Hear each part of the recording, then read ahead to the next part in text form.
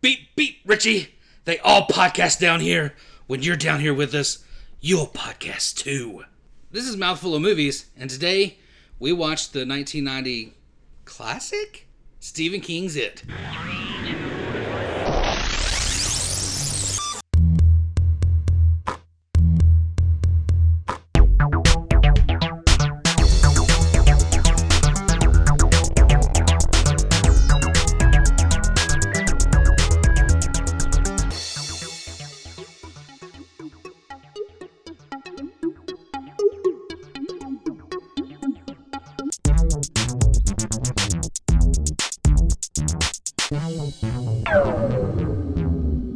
Hey everybody, this is Mouthful of Movies. Welcome. We're glad you're here. As usual, I am accompanied by, this time we're going to go opposite direction around the table. Jessica, how's it going? I'm good. Who are you? What? You forgot to say your name. We know who I am.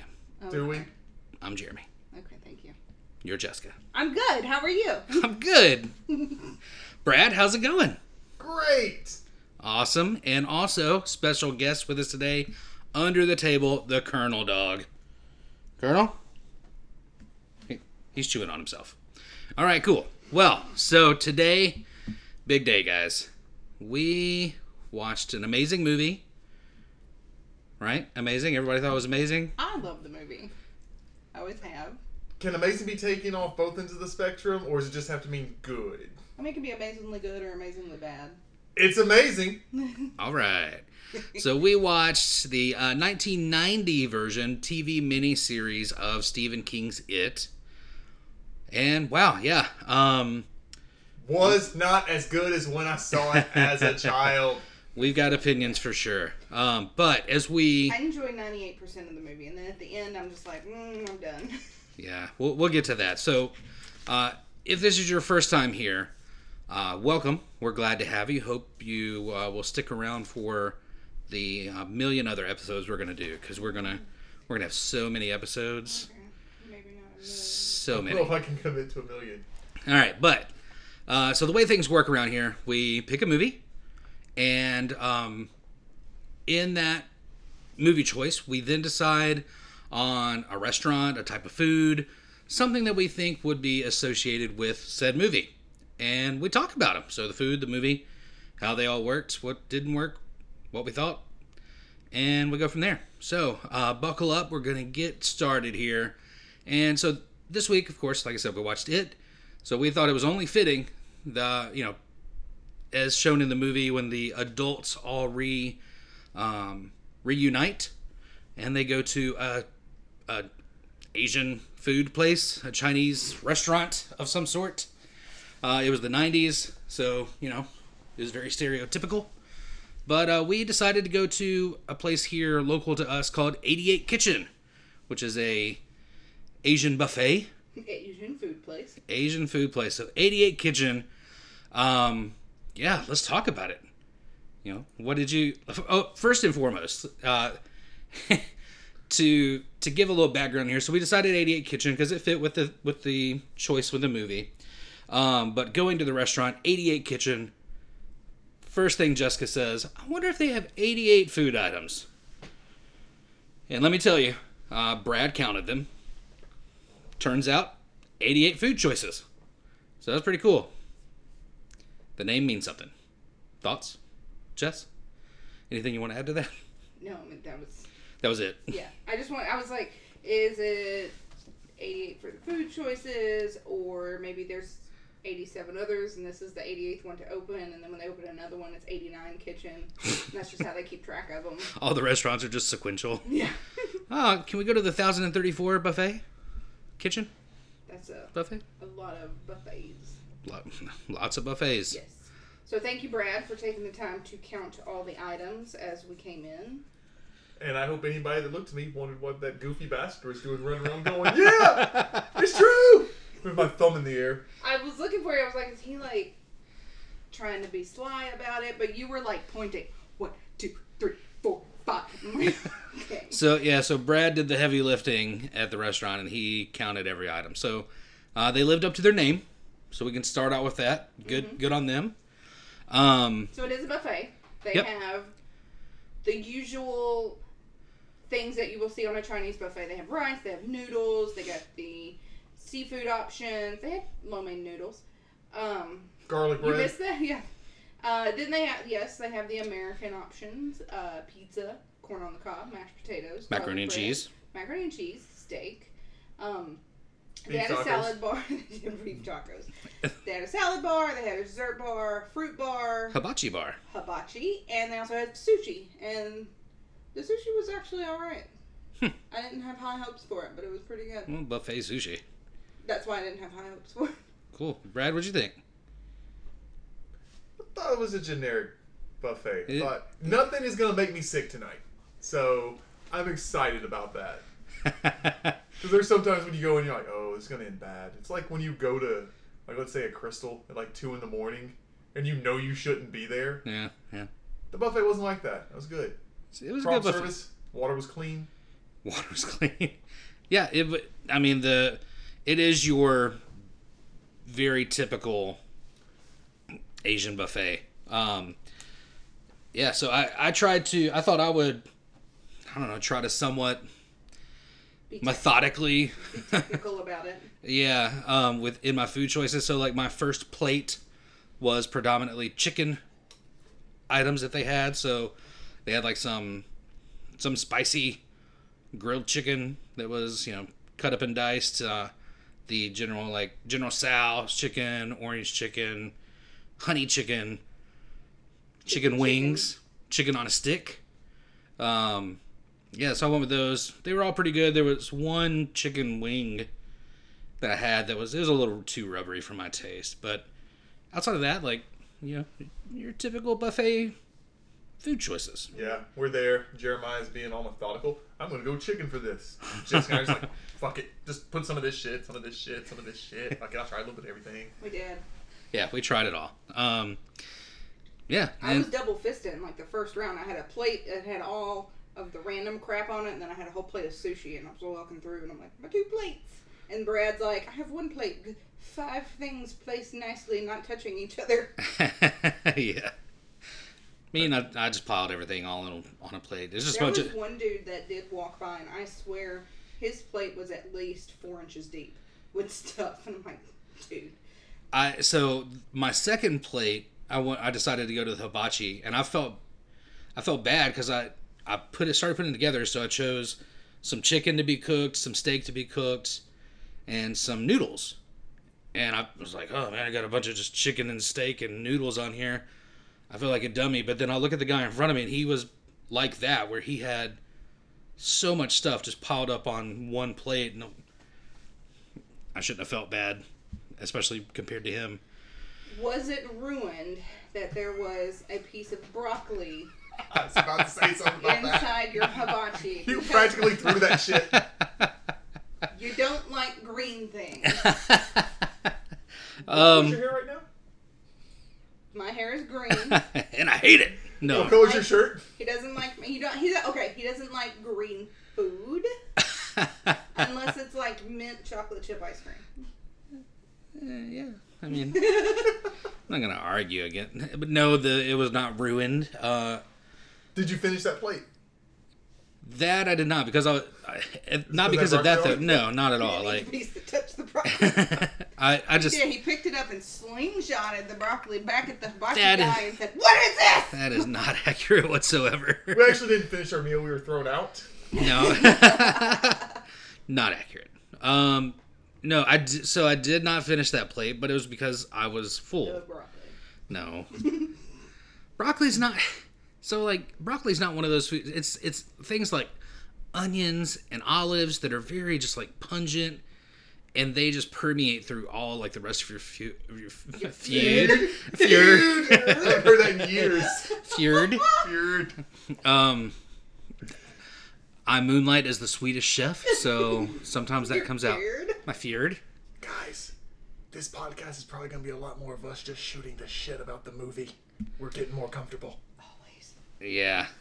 So I mean, all in all, like I enjoyed it. You know, there used to be a really good Asian buffet here where we live, Blue sky.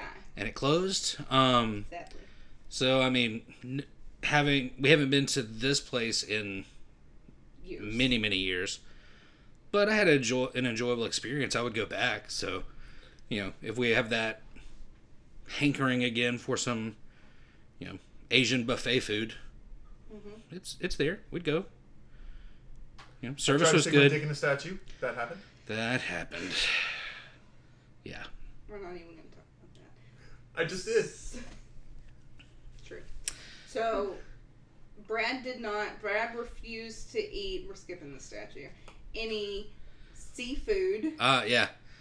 Because I was trying to be nice. I didn't want to say anything about it. We pull up. I mean, if we're going to talk about it, we talk about the good and the bad. That's true. They don't pay us to talk on the good and bad. Yeah, so we pull up. We get out of the car, and first thing Brad says is, I think I'm going to skip the seafood because I can smell it from here.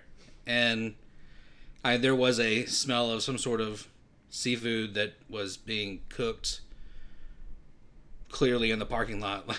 Like, not the food was being cooked at the parking lot, but in the parking lot there was clearly a smell. George Foreman's out in the parking lot. That's what they use. They tailgate before they go into the buffet to get ready. Yeah.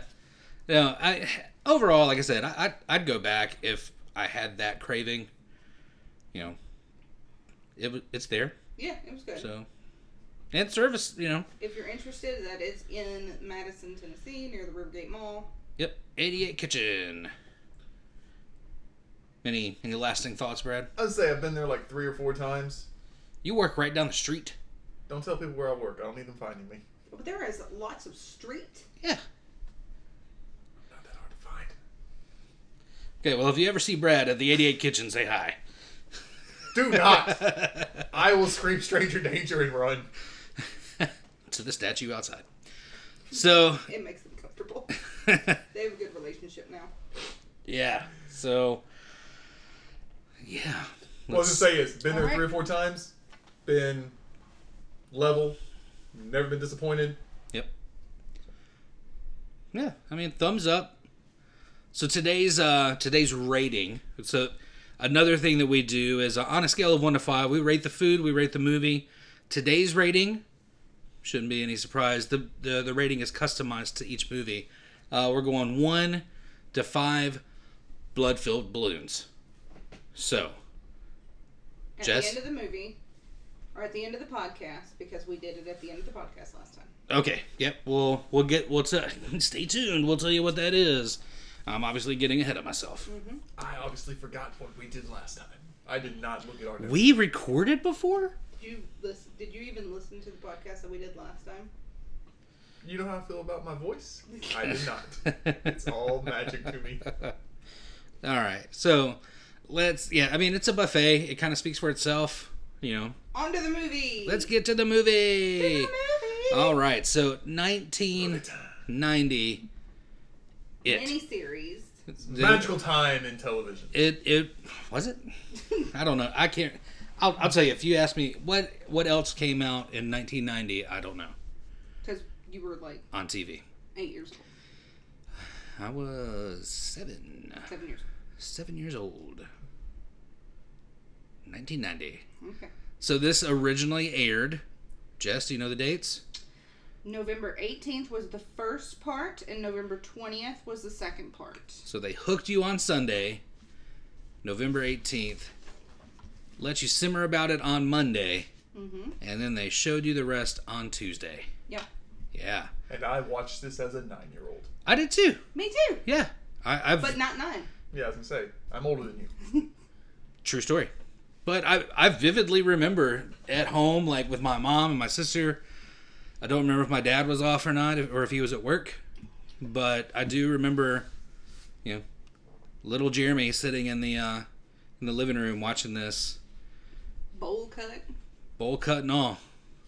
Looked like that kid in the second part, running down the hill from the bullies. Yeah.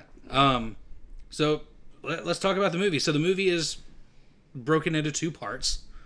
Part 1 is predominantly about the children.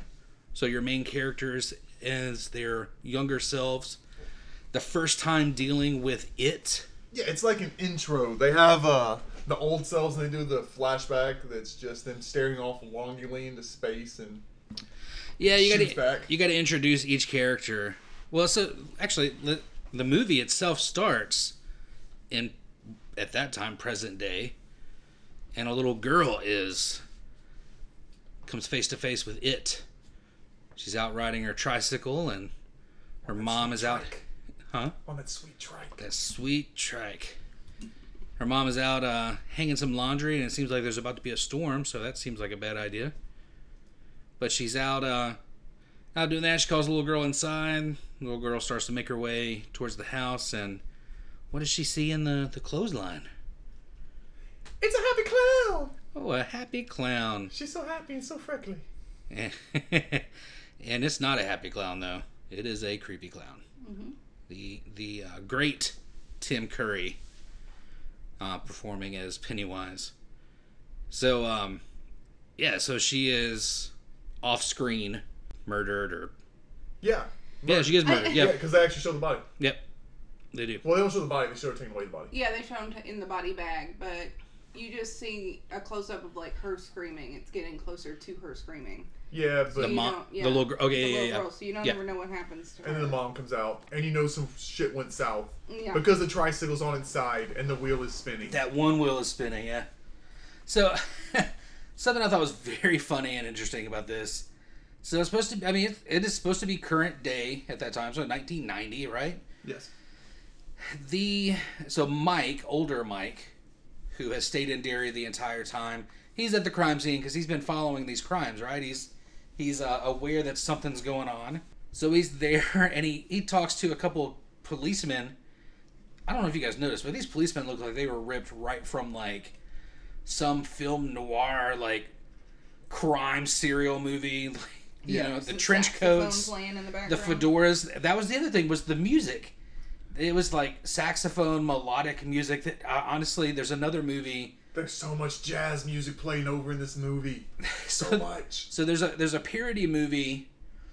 I'm trying to remember the name of it right now, but it's a parody essentially of like Basic Instinct and Fatal Attraction. Oh. With, Sante or whatever his name is? Armand Asante? Yeah. Yes. You know the movie? I know of that movie, yes. And if we keep talking about this podcast, I will... I love that movie. I think it's like Fatal Instinct.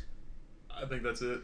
But so, there's a running gag in that movie that there is this saxophone music playing whenever a certain character is around, and they usually come across the saxophone player who is just off screen.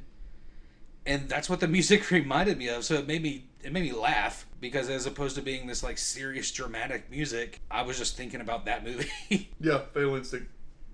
Great movie. If you guys have not watched that, 18% on Rotten Tomatoes. Bro. Hey, don't listen to them. Go find it and watch it. 86% of people did like the movie. It's funny great. story. Made in '93, so that was right. They were right after all this shit was hitting with the 90s and being... Early 90s prime saxophone time. Yeah. Thank you, Kenny G. No? Nobody? I have never said thank you, Kenny G, once in my life, except for now, and it will never be repeated. What was it? I don't know, because it's never going to be repeated. So essentially, that's the intro setting up. Like, you have Mike. Mike has a mission now that he has to reconnect the Lucky Seven Club. I like how so you got the beat cop. Yep. Like, hey, cop in charge wouldn't like it if you were poking around. And then cop in But charge I'm going to tell you everything. Yeah, then cop in charge shows up looking chief. like, straight 1950 hard-boiled detective, should be drinking and punching women right there. It's Yeah. like, I'm the policeman. You're not a detective. You're not the chief. You're a policeman. Yeah. Okay, cool. So, Cool story, bro. yeah, so that's the introduction to Mike. So then you start seeing the introduction of all of the other adults, so that your main characters, because Mike is calling each of them who have moved on essentially to bigger and better things. Oh yeah, no one's a failure. Everyone's fantastic. Except for Mike. Mike's not really a failure. He just didn't go anywhere.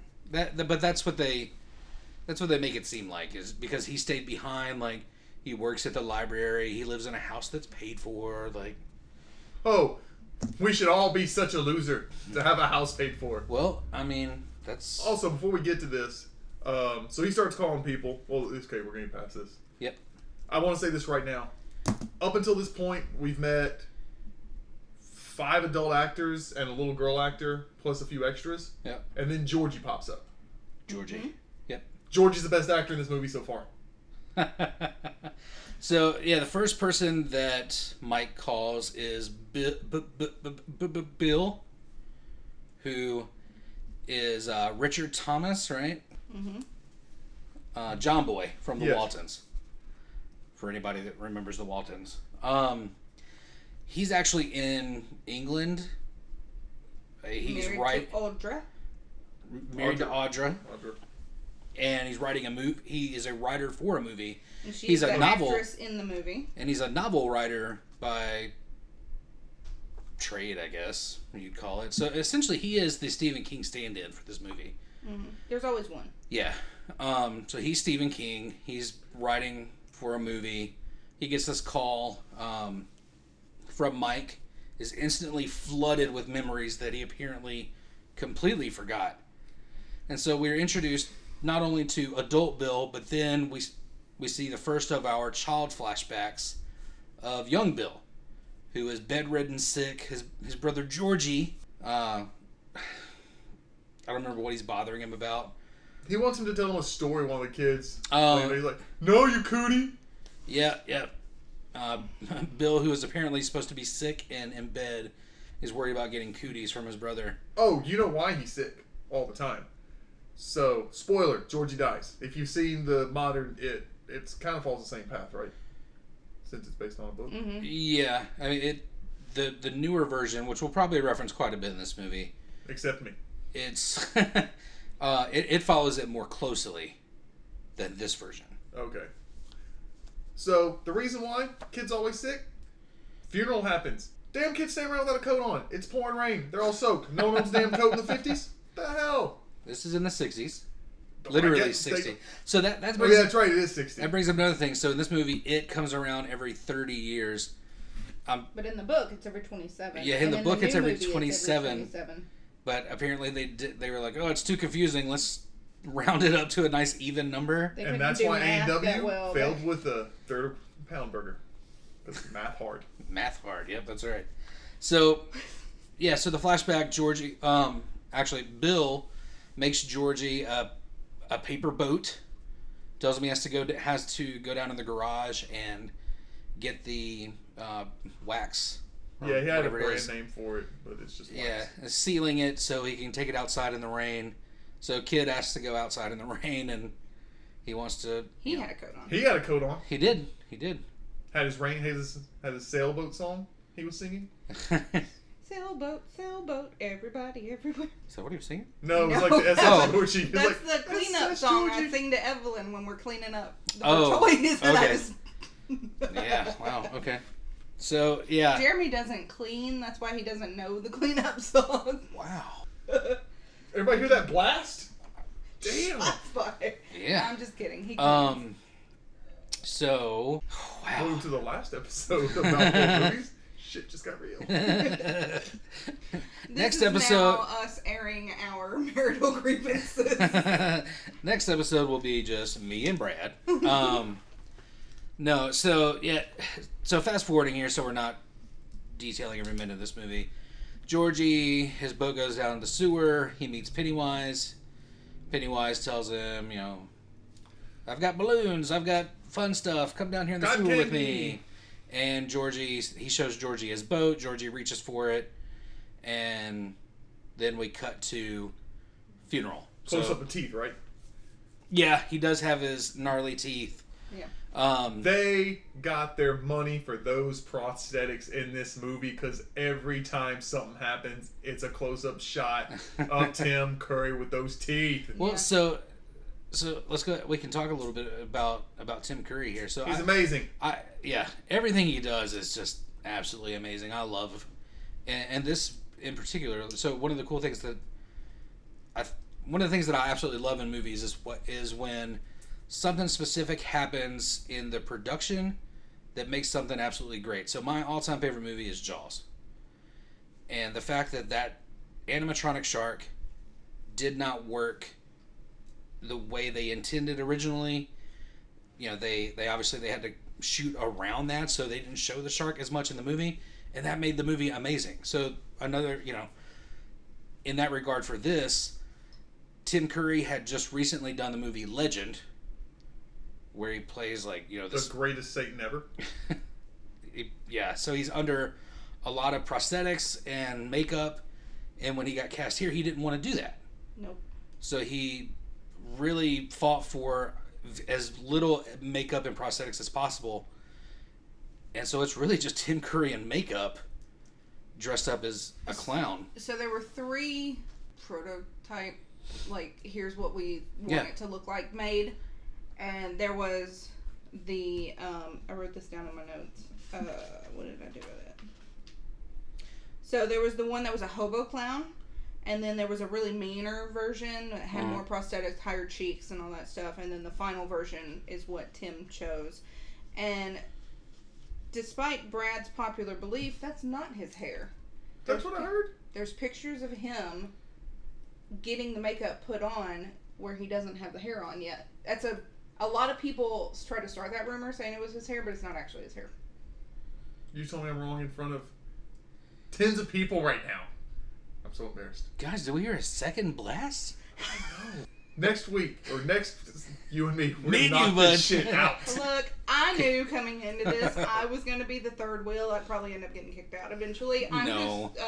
You're really trying to get it done? You're really working for it. I got stuff to do. What? Whatever. What do you have to do? Whatever. All right, so continuing on. So we're introduced to more characters, right? Well, so it goes back to adult Bill, and he's just standing there dumbfounded on, still holding the phone, but he's got to get back to Derry.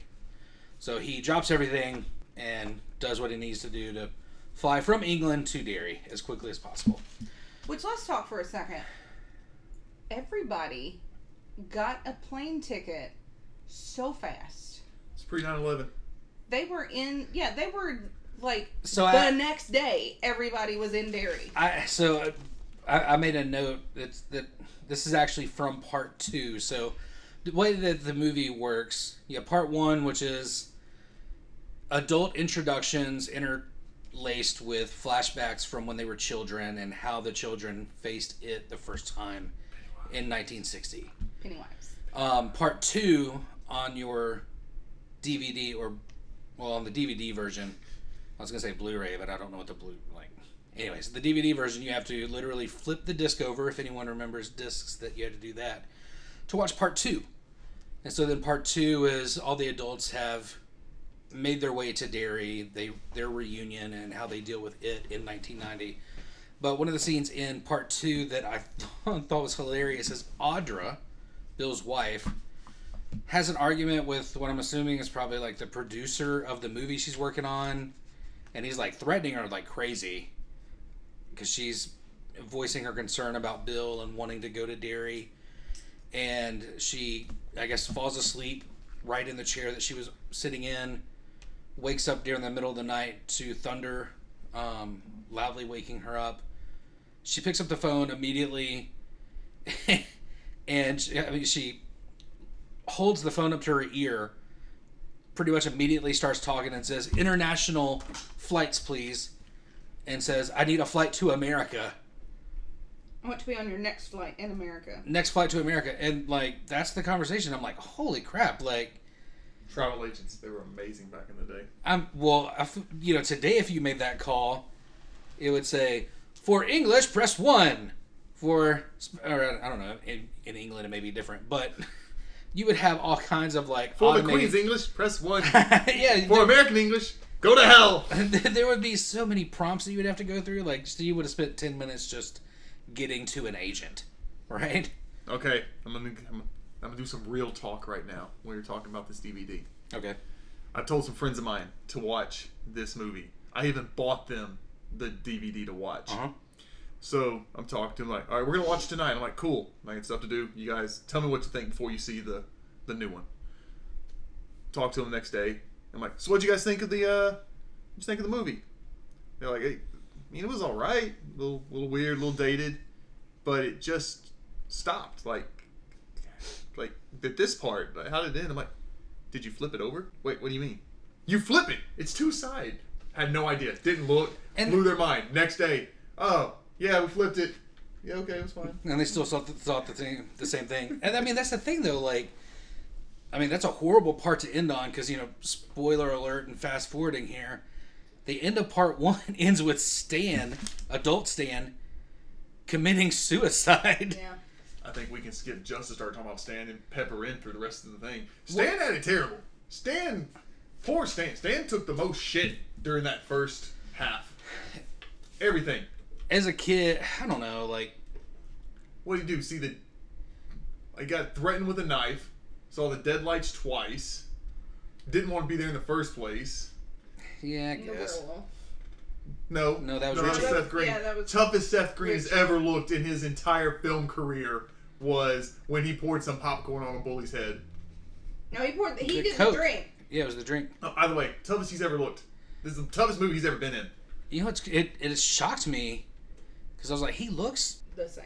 Well, yeah, he does look the Well, of same. course, yeah, he also hasn't grown. He's the same size. Well, but I mean, just looking at him, I was like, he looks older than I thought he would have been in 1990. Because for me, I feel like I associated like Airborne? growing up like with him. You know what I mean? Like, No, I just remember him in Airborne and Well, then Buffy. I forgot I didn't know who he was when he was in this. Hey, don't hit the table. So I always associated that we were around the same age or whatever. But then seeing this, I was like, how old is he? So I had to look it up, and he was born in 76 or something like that. Yeah. You looked it up, not me. Yeah, I'm looking at Jessica trying to confirm that. I don't. But either way, he was older than I thought he was. But regardless of that, yeah. So, yeah, I guess Stan had a pretty rough. Go with Pennywise. Yeah. But we're gonna come back to Stan because first. Go ahead. Seth Benjamin Gashel Green. Mm-hmm. February 8th, 1974. 74. There we go. All right. Well, there. Math is hard. How old is he now?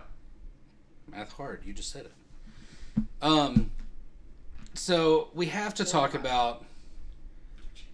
How did I cheat? You saw it on there. I did not. We have to talk about the next Also, I'm introduction. not sure 45 is right. That is not right. The next introduction. So, Mike calls Ben. Adult John Ritter. We're introduced to adult John Ritter being driven back to his apartment. We'll get to in a second. Hold on. We'll get to in a second. Bungalow.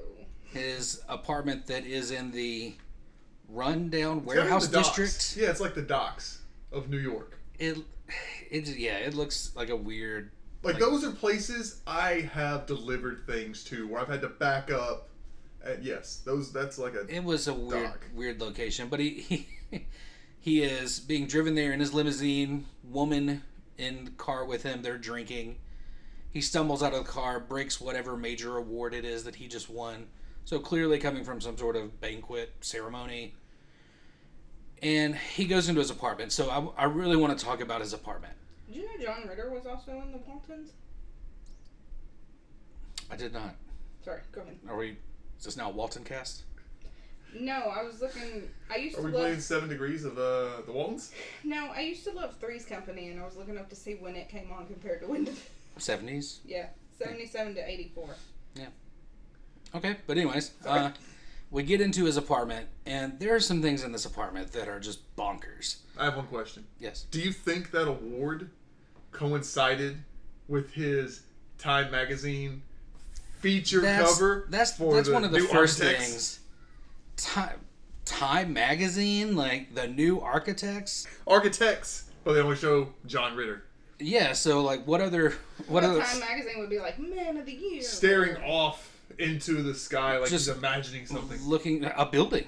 A building, I guess. Yeah. Yeah. I mean, so there's some other things in that apartment though. Like that is one of the things that I'm just blown away by. One of the other things though that's in that little area as well is what looks like some sort of like military uniform, but it's lit up like it's a light. Oh, are you talking about that crazy ass the lamp he suit had? on the wall? I think that was some art shit because it was 3 hats that made up the lights. No. and a shirt. No, this was like literally an actual suit. it was a jacket and a pair of pants I bet it was his dad's. that were like fluorescent. I mean, it could have been. Was it backlit? No, No, it was like, glowing like it was let me see made if I can find of. I'm not gonna lie. I saw that lamp. I saw that light. I'm like, damn, I want that. No, but so Shit's there's. fly. It's looks like a military suit that is glowing of some sort. I bet that was supposed to be him. His I dad. forgot about his dad being inserted. Yeah, so Well, to be fair, at maybe- this point, we did not know about his dad. That's true. In the movie, his dad was in the military. In the book, his dad was just MIA. Yeah. So the other thing the other two things, the most ridiculous one that I want to ask about, I'll get into it in just a second. But the other one is the random sousaphone tuba that he has like in his bedroom that's all decorated up, like clearly is not a working tuba. It's supposed to be some sort of art piece, but like He's a New York architect. Of course, he's fancy as fuck and artsy. I guess I mean, shit. Leather vests. he Come did. on, dude's balling. He did. Yeah, he did like his leather. But the other thing is, so he, it's introducing him, showing you some peeks into, his life, and then his phone rings. Now, this phone is what I want to talk about. So we're in his bedroom. I don't know the layout of this apartment. It could just be one giant room. But we're clearly in the bedroom portion of this apartment because there's a bed there. It's a room. But this phone is laying on his bed. And so this is 1990, so it is a corded phone. So you have the cord from phone to receiver. And then you have cord from receiver to wherever it is coming from. Typically in a wall, right? You know where I'm going with this now. No, I saw some crazy shit. Go ahead. Okay. Cord from receiver to what should be normally a wall goes straight up to the ceiling. Yeah. So this phone, apparently, I guess the idea is that he can walk anywhere in this room or the apartment with this one phone, and it'll just stretch wherever he wants it to go. But it's just insane that it's plugged in straight up into the ceiling. Nobody else saw that? Okay. No, I didn't. I was going to cover that, but then you talked about it. So. I was gonna say, to be fair, my father's phone at his job has, well, for one, he's got like an 8-foot stretch on his phone line so he can get around his whole office with it. Yeah. And the damn phone line from the jack to the thing, it's also like 8 foot. So in theory, he could take that out of his office, quarter down the hall to the next office, and hold it if he didn't want to hit hold. And so it's ridiculous. So it must have been a thing. It's 2019. Get a cordless phone. Thing has to give people his number. That's not going to happen. No, then they can call him. All right. Okay. I mean, just a regular, like a Close A house for phone. The office. Yeah. That's what he has. It's just got a crazy ass long thing on it. So he can walk around his office with it. If he needs to go to computer to desk to computer, he runs around a lot. All right. Yeah. Okay. Looking back through my notes. Oh, just backtracking ever so slightly. Georgie getting murdered. It's in the pouring rain, but it was really bright. Like if you look anywhere past like the immediate vicinity where it's pouring, I've been in that. Whatever. Right. Yeah. So we're introduced to Ben. We see some flashbacks about Ben as a child. Yeah, he's the chubby kid, which he's is not really. In 1960, put a football in his hand. he's your star. Yeah, he's your star He football player. wasn't chubby. He was stocky. Yeah, he was stocky. Me being a chubby kid in 1990, I took offense to the fact they kept calling him fat. Yeah. There was always that fat kid in those movies. There's always had to be one. Well, yeah. It's an archetype, not an architect. The archetype become an architect. What? Alright, so that's I 2 wonder if that was down. on purpose. No, this shit was so heavy-handed. There was no smooth little. Yeah. So we're introduced to Ben. We see flashbacks about him like being introduced in school, which this is something that we'll get to. So we're introduced to all of them. The way that they're introduced, though, they're all going to the same school. They're all in the same class. Yet when we're doing these little mini introductions, it's like the first time that they meet each other, which seems insane to me. That like. Okay, so he moved to town and he was introducing himself. Right. So Yeah. that one I get. Like he noticed Beverly, so there's their connection. Like it's and And they do introduce each other, obviously that day after school. So it makes sense for them to that one makes sense. Yeah. But then, like, Mike... Well, they're all keeping their heads down because of the bully. So this is what... Okay, so guy introduces himself. Hey, my dad was in the war, blah, blah, blah. So then bully pops up. Starts giving him shit for no reason, just to be a dick. So then he gets detention. Because he's a bully. Yeah, well, so then the bully is like, oh, I got myself detention. I'm going to kill you. And the teacher's like, get out. I know you threatened to kill somebody 3 times today. Just go to the principal. You'll be here for an hour. But then after school, he's right there. He's right there and does threaten him with a knife. What is up with this bully? Why is he so angry for new people? Again, he just needs to open his heart and maybe he'll make some new friends. It's the archetype. Like, he's got to be the bully, and they went hard. Went hard at it, yeah. So that's when Ben meets young Bill and Eddie. So they have their little introduction. We see their kind of the more backstory of Ben. And essentially the same thing happens to all the other characters, right? So adult Mike calls adult Eddie. Eddie is like the owner of some limousine service. I'm skipping around here because I'm pretty sure Beverly is actually next. But yeah, that's a big ass house to own like a car service. But so it seems that they're implying that like he lives in Boston, right? I'm pretty sure he lives in New York. No, he lives in Boston. Ben is in New York. Bev is in Chicago. Bill is in England. No, he's not in Boston. He's outside of Boston. Just outside of Boston. Because he takes the train to Boston. Yeah. So. Yeah, that's right. Yep. But so funny. Like, he still lives with his mom. She's concerned about why he's leaving hastily in the middle of the night. What seems like the middle of the night. And so then he has one of his employees. It's got to be like his right-hand guy. It has to be his right-hand guy, but also at the same time, like in the context of, the more you find out about him, like, he's never been with anybody. Stan makes the comment. Adult Stan's head in the refrigerator in part 2 makes the comment, "How's your sex life? What's your sex life?" So maybe this right-hand man of his and his business is... I think you're reading 2019 into that. You think so? In 1990 it was just like, yeah, you're not getting any. Maybe. I don't know, maybe. But either way. Because they showed everyone else partying before they got the phone call. How the fuck did Mike... Is it Mike was the librarian, right? Yeah. How did he get everyone's number? How did he get the number to... The most current number. The most current number when dudes in a television studio celebrating his... And he called his dressing room. Yes. Okay, so hold on. Let's get there in just a second. But so... I only took these notes this time. I just took these crazy notes. That's fine. Well, I mean, that's the majority of mine. But one of the things that, going back to Eddie, I love the comment when he's being driven to the train station. He tells the guy, "I want you to handle the Pacino job yourself." And remember, he likes the stretched or whatever. Yeah, like specific car. Like the specific car. And it was just funny that they referenced the Pacino. I'm almost positive that is not used in the book. That is not directly lifted from the book. But I am interested to see like if something similar takes place in the new versions of the 2019 It Chapter 2. Mm-hmm. If there's a reference to that, like, so who would today's version be? Like, trying to think of some big dramatic actor, like, "I want you to handle the Hanks job." Yeah.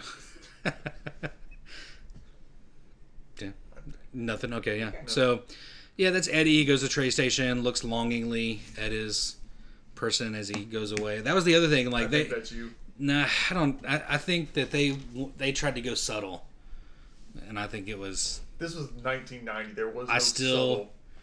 No, but you can't say that when they throw a line in there of like, how's your sex life? What's your sex life? I think it's subtle. I don't know.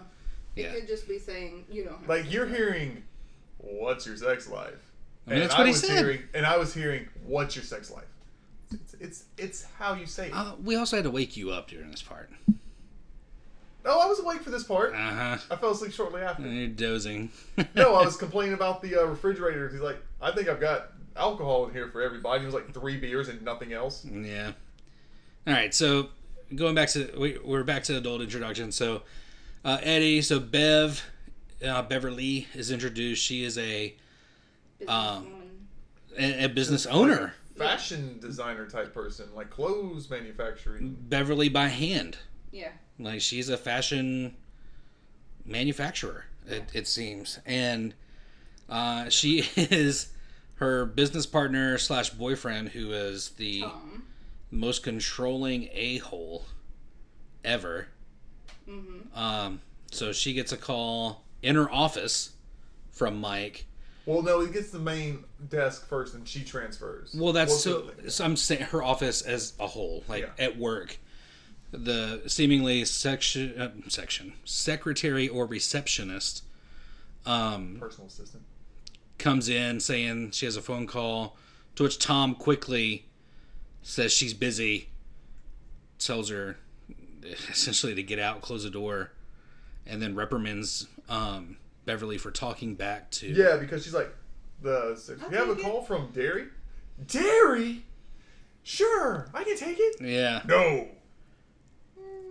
Yeah, so he clearly just controlling and abusive.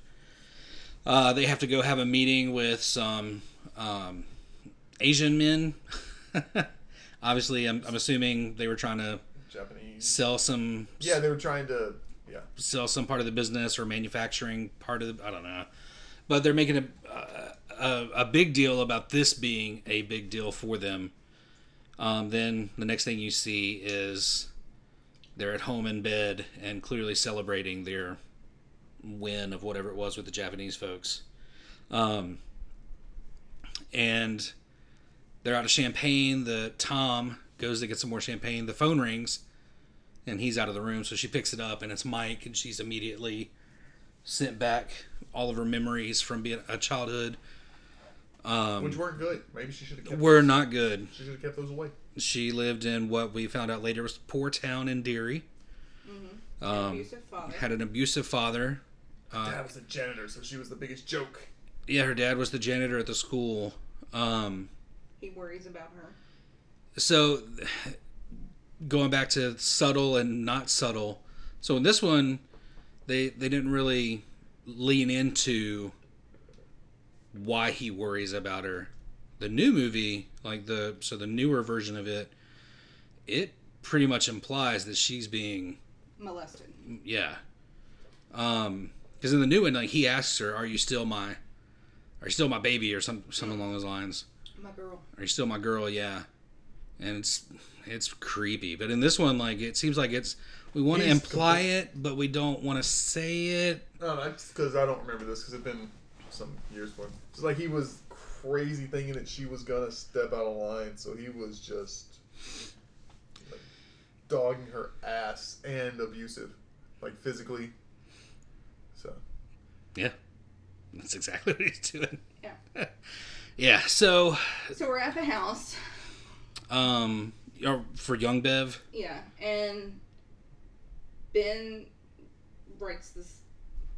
Oh yeah, so we see first before. Off, she gets away from her abusive husband by hitting him with moisturizing cream. Oh yeah. Finally, there's a call from Jerry. She threw. Yeah, so he comes back from the kitchen, getting another bottle of champagne, and she's got a suitcase packed, and he's like, "What are you doing, Bev? I make this deal for you, and then you want to run off with some old flame or whatever, old boyfriend or whatever." Yeah, and this time maybe you'll leave the house in 2 days, not 2 weeks. Pulls out a belt. Yeah. I don't even know what that means. He's gonna beat her ass so bad she won't be able to leave the house for 2 weeks for people to know she's been fucked up. Okay, gotcha. Good point. Good thing we have Brad here to explain these things to us. Obviously, you have never threatened or been threatened by someone physically. Not like that, I guess. There you go. Yeah, so she starts throwing things at him, and she misses. So she misses the first few attempts. Yeah. And then she picks up some sort of face cream or something, throws it and knocks him in the forehead, just directly in the forehead, and he is thrown for a loop. He's clearly concussed. This could have been paced different right here, and shown so much more. I just thought about this when because after you see the movie, because I forgot the movie, like I remember seeing it. But so, spoiler, she's the Deadshot.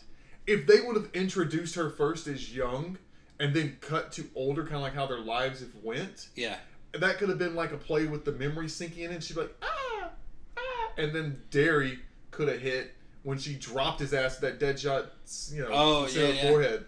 Yeah, that could have. Yeah, that would have been good. Come on, 1990, fix that, get better. One of these days, when we get a time machine, we're gonna go back. We're gonna fix all these movies. I saw Time Cop. We can't go back in time. It's bad. And Back to the Future. Yeah, so she leaves. She gets in a cab. Tells the taxi driver to take her to the airport, and she needs to get on a flight to Maine. So then Richie, we see his introduction. Adult Richie. Wait a minute. We need to go back because I want to talk about the fact that he was hiding behind the bushes, which was really the tiniest. Yeah. Okay. So here's what you people need to do right now. I'm gonna give a great visual example for this, unless you have one. Okay. All right. If you're not driving or you actually care to indulge me, take your hands, spread your fingers as far as you can, and then hold them in front of your face. That gives you more coverage than what he hid behind. And he's supposed to be the fat kid. And he was that's directly across the street from her. And that's generous coverage if you do that. Yeah, So setting that up, it's a flashback to when they were kids. He meets young Ben, who is supposed to be the fat kid. Ben meets Beverly, is just instantly smitten with her. Writes her a poem, or writes a poem from some other source on a postcard. He goes to her house, puts it like on the mailbox, rings the doorbell, and runs. Now, Beverly comes out, she finds the postcard, and he hides. I wouldn't even really call it a bush. He hides behind like 2 flowers. Mm-hmm. And like clearly, if this were a parody movie, she would find it, read it, and go, "Ben, is that you?" Mm-hmm. And he'd be outed, and he would like run and trip over some actual bushes that he should have been hiding behind. Mm-hmm. Like that's what would have happened. Yeah, I want to see that. But yeah, so he is not seen. So in that scene, she goes back inside. She's reading it. Her dad comes in. She hides behind her back. What is that? And got to the part where he's writing the thing, and he gets yelled at because Ben and his mom. Oh, they live with her sister. And so, like, dude snatches it. His cousin starts giving him shit because it's a terrible poem. Like January fire, and it's terrible. Your hair is winter fire, January embers. My heart burns there too. I guess it did something for you. Wow. Is that it? Jessica is in love. And so the kid takes it. I had forgotten it until he said January fire, and I'm like, oh, that's what it was. And he starts screaming. He's like, so, Mom says you're here because it's a Christian duty. And I've had that drop on like 3 or 4 punk records. So like, oh shit, that's what it's from. That's hilarious. Yeah, so yeah, and all the kid stuff, like for the most part, is starting to blend together at this point. Mm. So Ben meets up when he first met Bill and Eddie. They were down in the Barrens. Attempting to build a dam. That was the cool thing to do in the 60s. Yeah, so in the 60s, let's wear balls off and build a dam in denim and long sleeves. So that's the other thing. The timing of this movie. So it's obviously 1960, the younger part. I keep getting confused. It's so confusing. It plays like it's 50s. Yes, but it plays like part of it seems like it's supposed to be over the course of a summer, like between this grade and this grade. But then at the same time, they're all constantly wearing jeans, long sleeve shirts, jackets. And I can't imagine, yes, it's up north, but it's still got to get... It's still summertime? Yeah. New York gets hot in summer. And I think maybe it feels 50s because, like, every time we see the bad guys, they always look like greasers, which... Their leather jackets. Yeah. Well, the Fawn's leather. It was that, like, members only leather with the... Yeah. But, so... Yeah, so Ben meets up with them, becomes friends with them.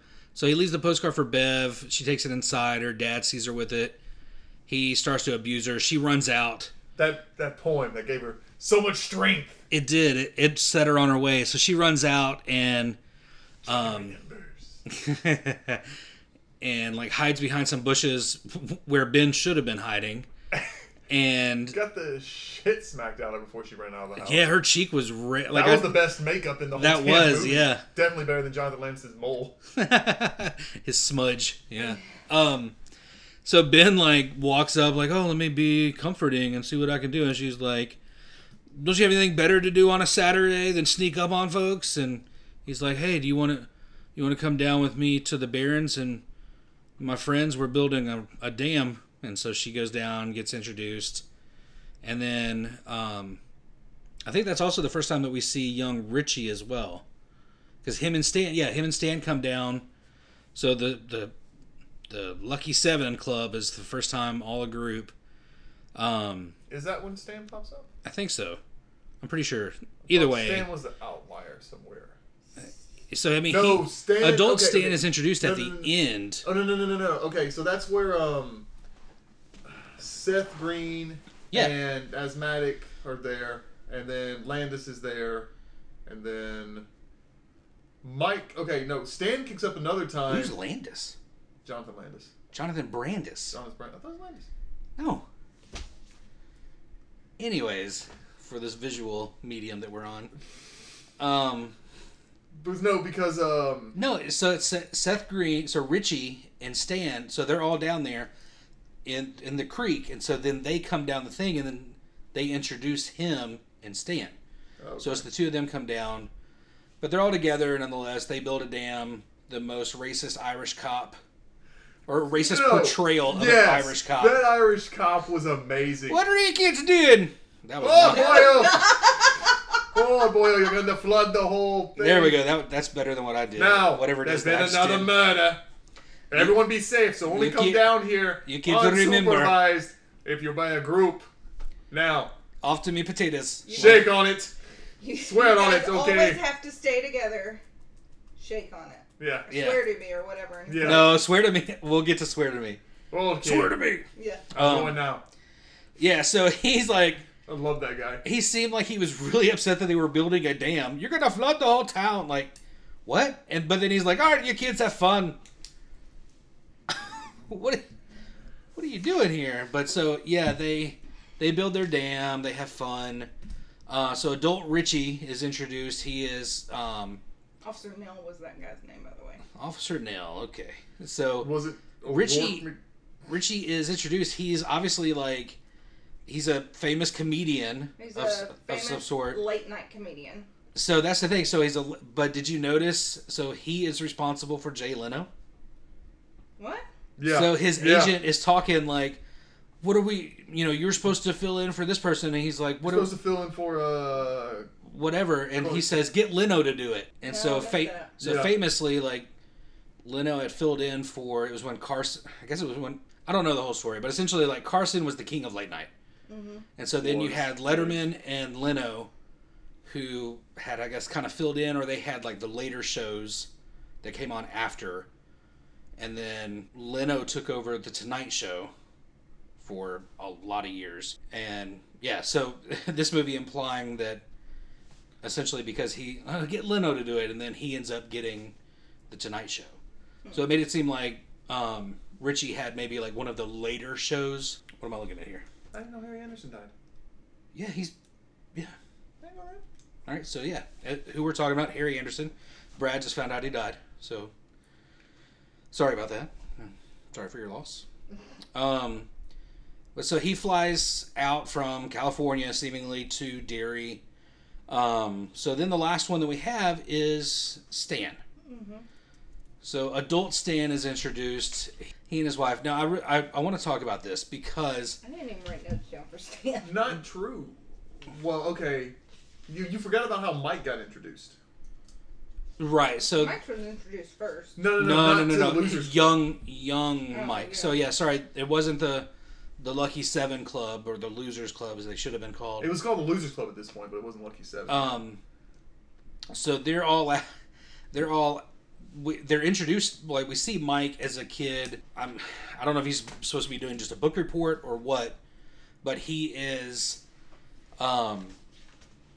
he is just reciting like bad things that have happened in Derry. And the teacher's like, well, thanks for that. You can have a seat now. Yeah, thanks for that morbid history lesson. And I feel like that was like, it should have been, he just moved to town and he had done all this research. And so like that was his introduction. Like, all right, stand up in front of the class, tell us who you are. And he's like, hi, I'm Mike. I moved here from this place. But then I looked into some research and this is how the town is horrible.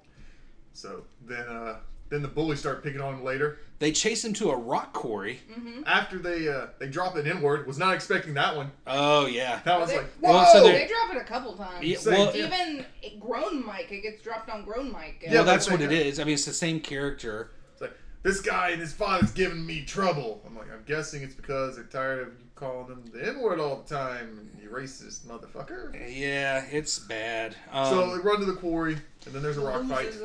So, yeah, the Losers Club is there. They hear the bullies chasing Mike, and they decide, you know what, screw them, we're gonna throw rocks at him. We're gonna help defend him, and so they they start a rock fight, and they chase the bullies away. And then Bev gets hit in the stomach with a rock. No, she gets hit in the arm. Was it the arm? I thought it was her leg. I thought it was the stomach. No, she gets hit. She gets hit, and she like grabs her arm. But then, like, I think it's she. And then was it Ben? Was it Ben is John like, Ritter? I'll defend your honor. John Ritter goes like ape shit. He goes and tackles the main bully, kicks him in the ass, and everybody else. But then away. Bev, like, I'm pretty sure it's Bev, like, she throws a huge rock at one of the bully kids, like, hits him in the hip, and like, all I could think was, man, his hip is going to be destroyed, you know. But yeah, so they're introduced to Mike. Mike talks to them more about the town history, and that's when they look at the book. Yeah. And they realize, like, Pennywise is in all this stuff. Of course, Mike already knew it, didn't think about it. Like, this is 200 years ago. He's in all these pictures. Yeah, and so one of the pictures comes to life. Pennywise, like, comes. That was a very cool effect. Yeah, comes and threatens them. They decide they have to figure out how to kill it and stop it, blah, blah, blah. Mm-hmm. So, Adult Stan is called. I want to get to him. So he gets They live in Atlanta, Georgia. They live in Atlanta. He's with his wife. One of the most random things that, for me, that occurred in this movie. So, Adult Stan, I'd have to look it up real fast to find the actor's name. Because he's been in several things. He is Richard I think it's Macer is how you pronounce it. He's been in a lot of things. He was in The Thing, Risky Business, My Girl, License to Drive, a whole bunch of like 80s and 90s things. If you don't know the name, if you saw him, you'd be like, oh yeah, of course that guy. Seemingly in this movie, like clearly in his mid 40s. I mean, so it was 30 years later. They had to be. They were all in their teens, like 13, 14, 15-ish. So no, they were preteen. So they all had to be. I think they were supposed to be preteen. Yeah. Well, anyway, they're somewhere between like 11 and 15. Yep. So 30 years later, they're going to be in their 40s. Have to be. But he's sitting there with his wife. I mean, if you look at them, they're clearly in their 40s. So check this out. He's born in 1948. The actor is Richard Macer. Okay. Okay. So if let's say that's true, 1960, he would have been 12, which really would have been right. Yep. And then, so by the time he came to 90, he would have been 40. So he would have supposed to be in his 40s. 30 years later. So that would have been accurate. He was the only one that was actually looking the part. But here's the thing that really just threw me. So they're sitting there. No. Have the mustache. Mustache is great. The thing that threw me, they're sitting there, and in their 40s. The wife is like, I talked to my mom today. She asked when we were going to make her a grandmother. So what they're doing is they're setting up the fact that in part 2 they talk heavily about the fact that none of them have had children. But it just seems really odd to me that these clearly 40-year-olds are like, we should have a baby. You should have thought about that. Like, and don't get me wrong. I know that there are people that struggle with it. Jessica and I have been those people. But we're also in our 30s, and know that there are crazy risks for being 40 years old and having a baby. But it seemed really odd to me, and just really like threw me for a loop when this happened. But he gets the call. Then of course we see flashbacks to more stuff, and so at this point we really get into the. Let's be real honest here. Mike cock blocked him at that point. He did. He did. Yes. Because he said, "Why don't we go upstairs and try?" Like he was getting ready to they were going to go upstairs and do it, but then the phone rings and, Stan, this is Mike from Derry, and immediate flashback to horrible things that happened. He had it the worst in the flashback as far as dealing with Pennywise. Yeah, so essentially at this point, we get into all right, they've all decided as the younger kids they're going to go into the sewers and try to confront it. I don't know why you keep calling it instead of Pennywise. Because it's it. It's Pennywise. Well, the clown is Pennywise, but it. And I would rather remember this for Tim Curry. All right, fair enough. So we see the montage of them trying to figure out who is the most accurate with the slingshot, and it's Beverly, because they have bottles and cans set up. I think From 3 feet away, but no one can hit shit. I think the highest person is Bill, and he had 3 out of 10. Yeah. Everybody else had 1 or 2 or none, I guess. So then the only people left are Ben and Beverly to go. Ben tells Beverly, ladies first, and she knocks 10 out of 10. Beverly out. gets up there and she's just like, "Ba-doo, ba-doo, ba-doo," and hits every one of them. Yeah, and somehow it was magically always supposed to be Bev, of course. Yeah, so they only one hit those targets. They created these. They melted down silver jewelry That was stolen from their mom. and made these little 2 silver rocks essentially. And so they're like, all right, don't lose these. This is what we have. Because in their mind, Richie saw Pennywise as a werewolf initially. So in one of the flashback scenes from when they were kids, Richie had to go down to the boiler room looking for Beverly's dad, the janitor, to clean up a mess in the cafeteria. They had just seen a movie with a werewolf, so it typically comes to whoever as what they fear. Richie feared a werewolf because they had just watched a werewolf movie. And so Pennywise initially was a werewolf. And then turned into Pennywise. I just saw something funny. Okay. What if they did an update of Pennywise? No, not like they're doing now where they're retelling it, but they did another, a sequel. How the hell would they do people's, existential fear of being alone for the rest of their life when it showed up? Or student loan debt crushing it. It's just a giant bill coming in that just says student loan on it and says past due. Or political affiliations not working out for them. Just these grand ideas that don't work. Well, I feel in that instance, there's just a scary Donald Trump, running after some folks. All right.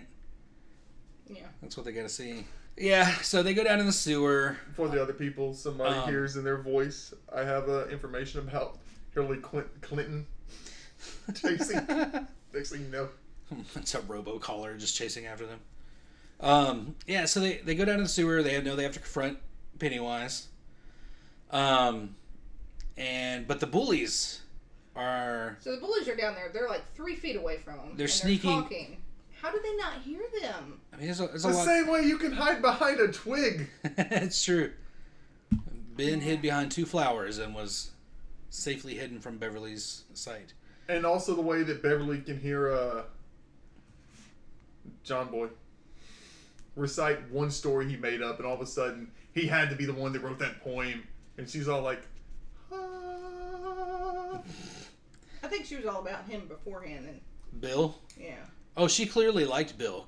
So when they first met, they had a glance. They shared a glance. Yeah, and when they were all walking together and they rode away, she's stared. Yeah, she Ben's okay, bye then. Bye. She had a thing for Bill. Ben had a thing for her. Nobody liked Ben. Because he was fat. Because he was fat. So they go down in the sewer. The bullies chase after him. Stan somehow gets separated.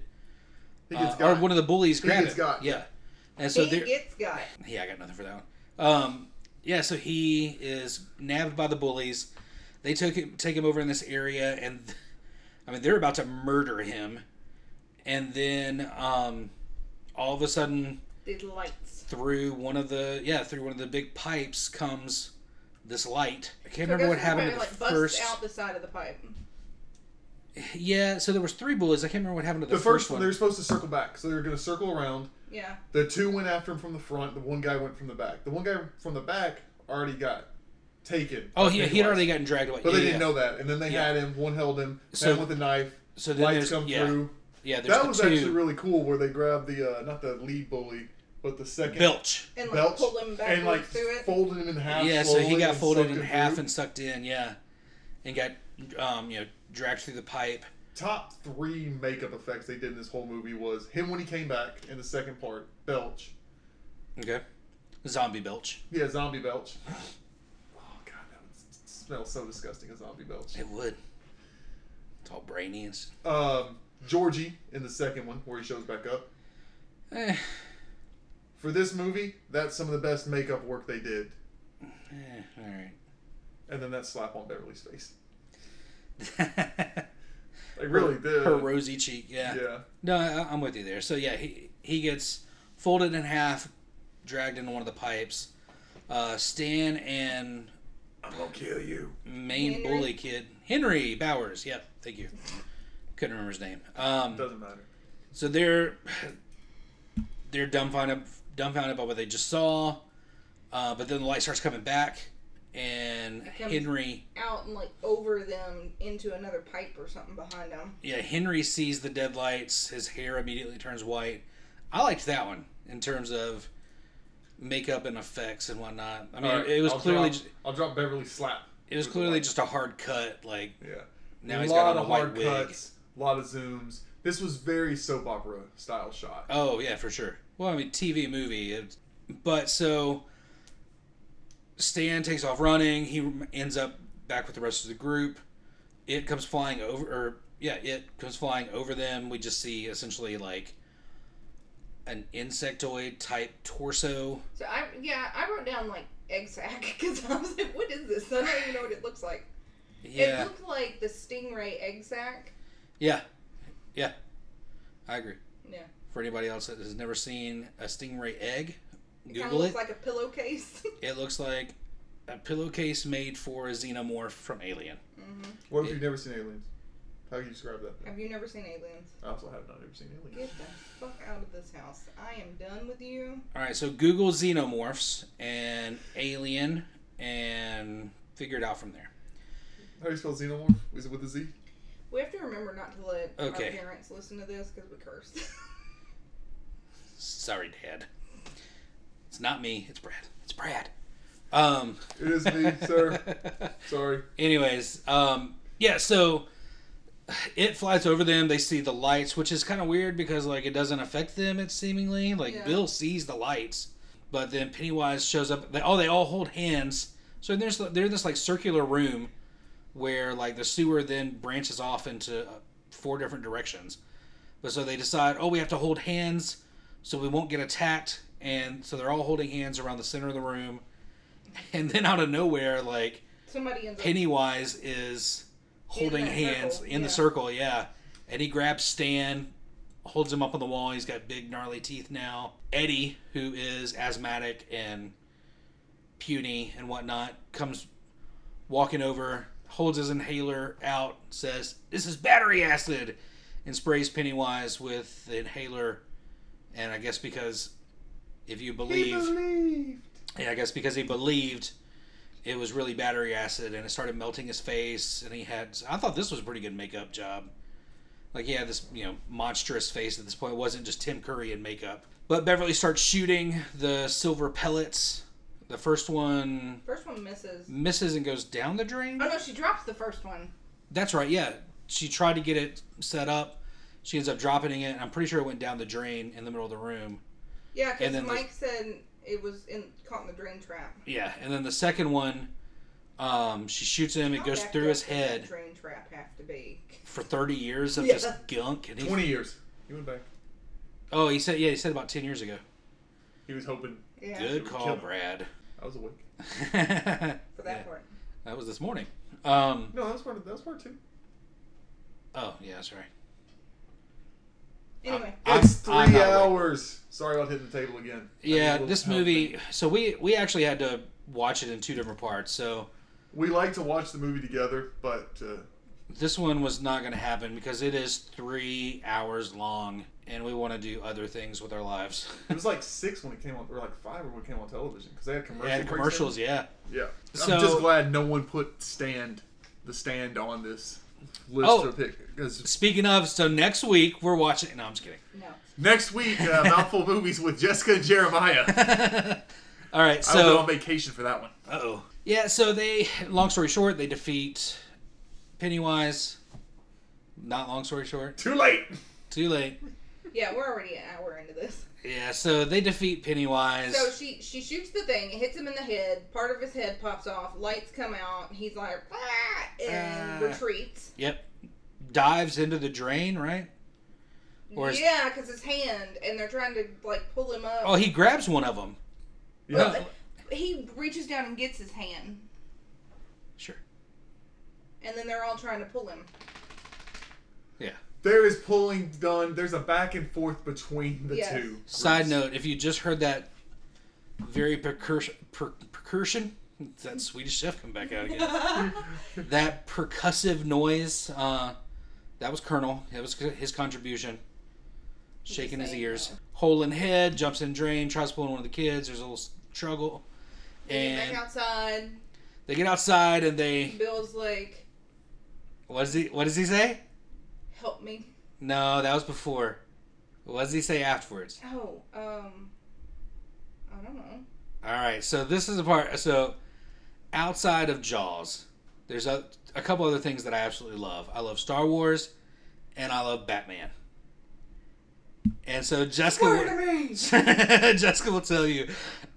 So Bill tells them they get outside. So Jonathan Brandis, in his teen heartthrob ways, is like, you know, being all morose and like, swear to me, if it comes back, we all have to come back. Swear to me, swear to me. Which I made me immediately think of Batman Begins, and I'm like, oh, Batman is a fan of it.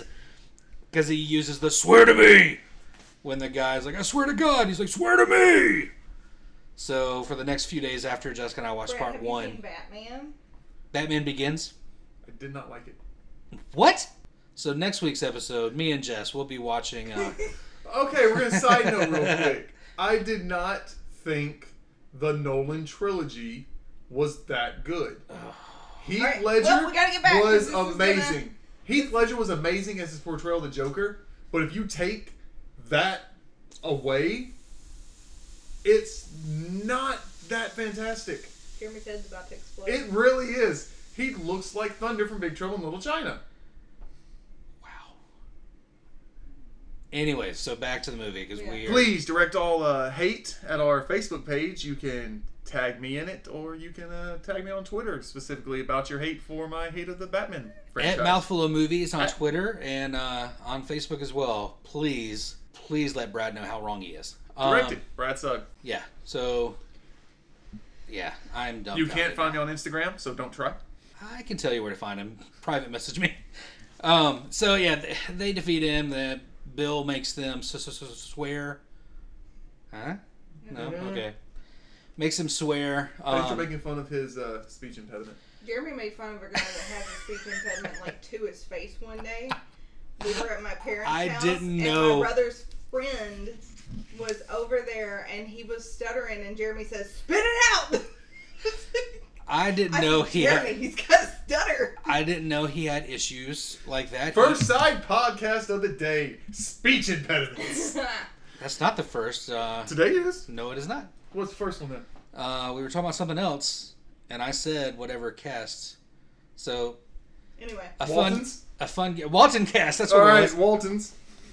Fun game we like to play on here is make up new podcasts for us. In this episode, we have 2 so far. Next time we'll have a board I can write them down on. Yeah, because the last episode we did, we probably had like 10 or 12. Yeah. But so they defeat him. Now we're back to adult Stan, who is still just shook by the phone call he received from Mike. Tells his wife, who he was 10 seconds away from boning, I'm just gonna go take a bath. So like, I'm going to take a bath. Just completely. She's like, wait, now? I'm pretty sure like she was about to like reach under her skirt, pull the panties down. Like she was ready. Oh, she did that during the phone call. She And she's in the background. You see her pants? just getting naked. Yeah, so he turns around. I'm gonna take a bath, and he goes into the bathroom, takes a bath. She goes to check on him a few minutes later, I'm gonna come in there. And yeah, she's And trying to be. Come wash your back. She's trying to be all sexy, like at the door, like, "Oh, Stan, are you ready?" And then she opens the door, and she sees that he is dead in the bathtub, where he has slit his wrists, and in blood written "it" on the wall. And credits. Credits.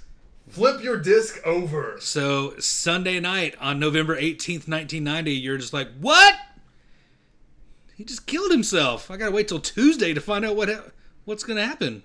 Stupid Monday Night Football. I'm guessing. Is why. Oh yeah, I didn't think about that. I guess that would be it. If you know when Monday Night Football started, Probably a Monday. tune in to our other podcasts, Monday Night Football Talk. Write it down. Yeah, so that's the end of part 1. That's an L. You wrote Monday. No, Monday Night Football. That's a different podcast. There's 2 different ones. There's Monday All right, we'll and have Monday. We'll have Writing Nazi podcast with Jessica. May I see your paper? See how your penmanship is. If you can read my writing. Yeah, Then there we that go. stone shall not be thrown. What's that, Colonel? What'd you say? Okay. Cool. Do you Yep. need to go? Do you need to go outside? Huh? You okay? All right. He's I wagging his don't know tail. if this is going to be edited. This might just be in the podcast. This is staying in. Cut. Gotta All take the dog outside. And we are back. All right, everybody has pottied, including the Colonel dog. And we've gotten a snack, and Jessica's eating some popcorn and drinking some water. Yeah. Apologies about the crunching. You're just going to eat popcorn on mic. Cool. Yep, there we are. Cool. Wow. Somebody doesn't take this seriously. All right, so, all right, we are into the It Part 2 of the miniseries. And I'm going to be honest with you, we're probably going to breeze through this part because there's really not a whole lot that happens. It's a rehash of the first one, except they're older. I mean, but it's not even that. Like, each of them, it's each of them making it to Derry, and they are somehow tormented by Pennywise before they all meet at the Chinese restaurant. Oh, he didn't want you to pick him up. He's trying to get to the popcorn. Yeah, Colonel is trying to get popcorn, not get your attention. So, one by one, they all make their way to Derry, have some sort of encounter with Pennywise, and then they all meet at the Chinese food restaurant. So they all eat, get together. Beverly passes out because apparently in 1990, if someone passes out at a restaurant, the thing to do is just put them on a bench and wait till they wake up. Okay, so I'm going to hit my high points if we're going to breeze through this real quick. Okay, let's do I it. got like 7. They show up. Yep. They show up to the library. Library. Library. Library. Rubber. Derry. Sorry. And it's... Who's the author's name? There's 7 of them. I'm not going to keep them straight. Bill. I don't even know my family's name, so yeah.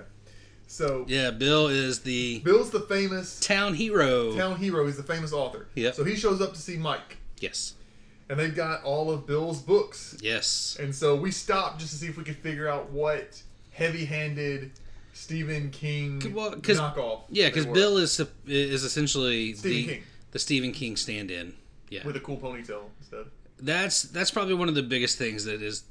So, Richard Thomas has a long ponytail. With the wings. Yeah, his hair like It's a mullet. I don't care if you pull back a ponytail with the... It's party in the back, well, business on top. That's a mullet. I disagree. Just for the fact that the front, you can pull it back into a ponytail. To me, like a mullet, you would not be able to pull back into it. But the front is feathered, like because it's not parted feathered. down the middle. It wings out and goes back into the ponytail. You know what? I'm not cutting my hair for 2 years. It's going to get long. The back's going to get longer faster than the top. Well, It'll be a mullet. When I pull it back in a ponytail, it's still going to be a mullet. A mullet's a mullet. I don't know. Yeah, but so he's got the ponytail, but it's tied back with a little leather string. Only time I've ever seen that was in the Highlander TV series with Adrian Paul back in the 90s. So we got these great books. There's High Wire. No correlation. Yeah, no clue. Gargoyles Dance. No correlation. Gnaw, we guessed was Cujo. Mm-hmm. Smile. Mr. Smile. Mr. Smile. Mr. Smile kind of reminded us of how they portrayed the main villain from The Stand in the book and the TV. So Mr. Flag, or Randall Flag's what they call him. And then The Glowing. Which is The Shining. That was the one that kind of set us off. So yeah, we don't know what the first two are supposed to be. If you do, tweet us at Mouthful of Movies on Twitter. So then Mike pops up, adult Mike. Yep. Who just looks like Boney M from the Rasputin video from the 70s. If you don't know what that is, go look it up on Google. It is amazing. No one is going to know what that is except for you. Go look it up. It's amazing. And Boney now M. us, because he showed us. And now us because he showed us, yeah. So, that... You just gonna eat popcorn like that, Jeremy? On mic? I can't hear him chewing. You sounded like you stuffed that popcorn. Jessica, are you about to eat Pop Rocks on my... That's about what it sounded like. A couple other things. I'm hitting all my points. If we're rushing through this. Mike Adult, Boney M. There was a deck of where they were... Bicycle cards. Bicycle cards where Bill and Mike were reliving their childhood. They had the old bicycle. But yeah, because Bill had a... I can't think of the bike, but it was a Schwinn, but it was like silver. Silver.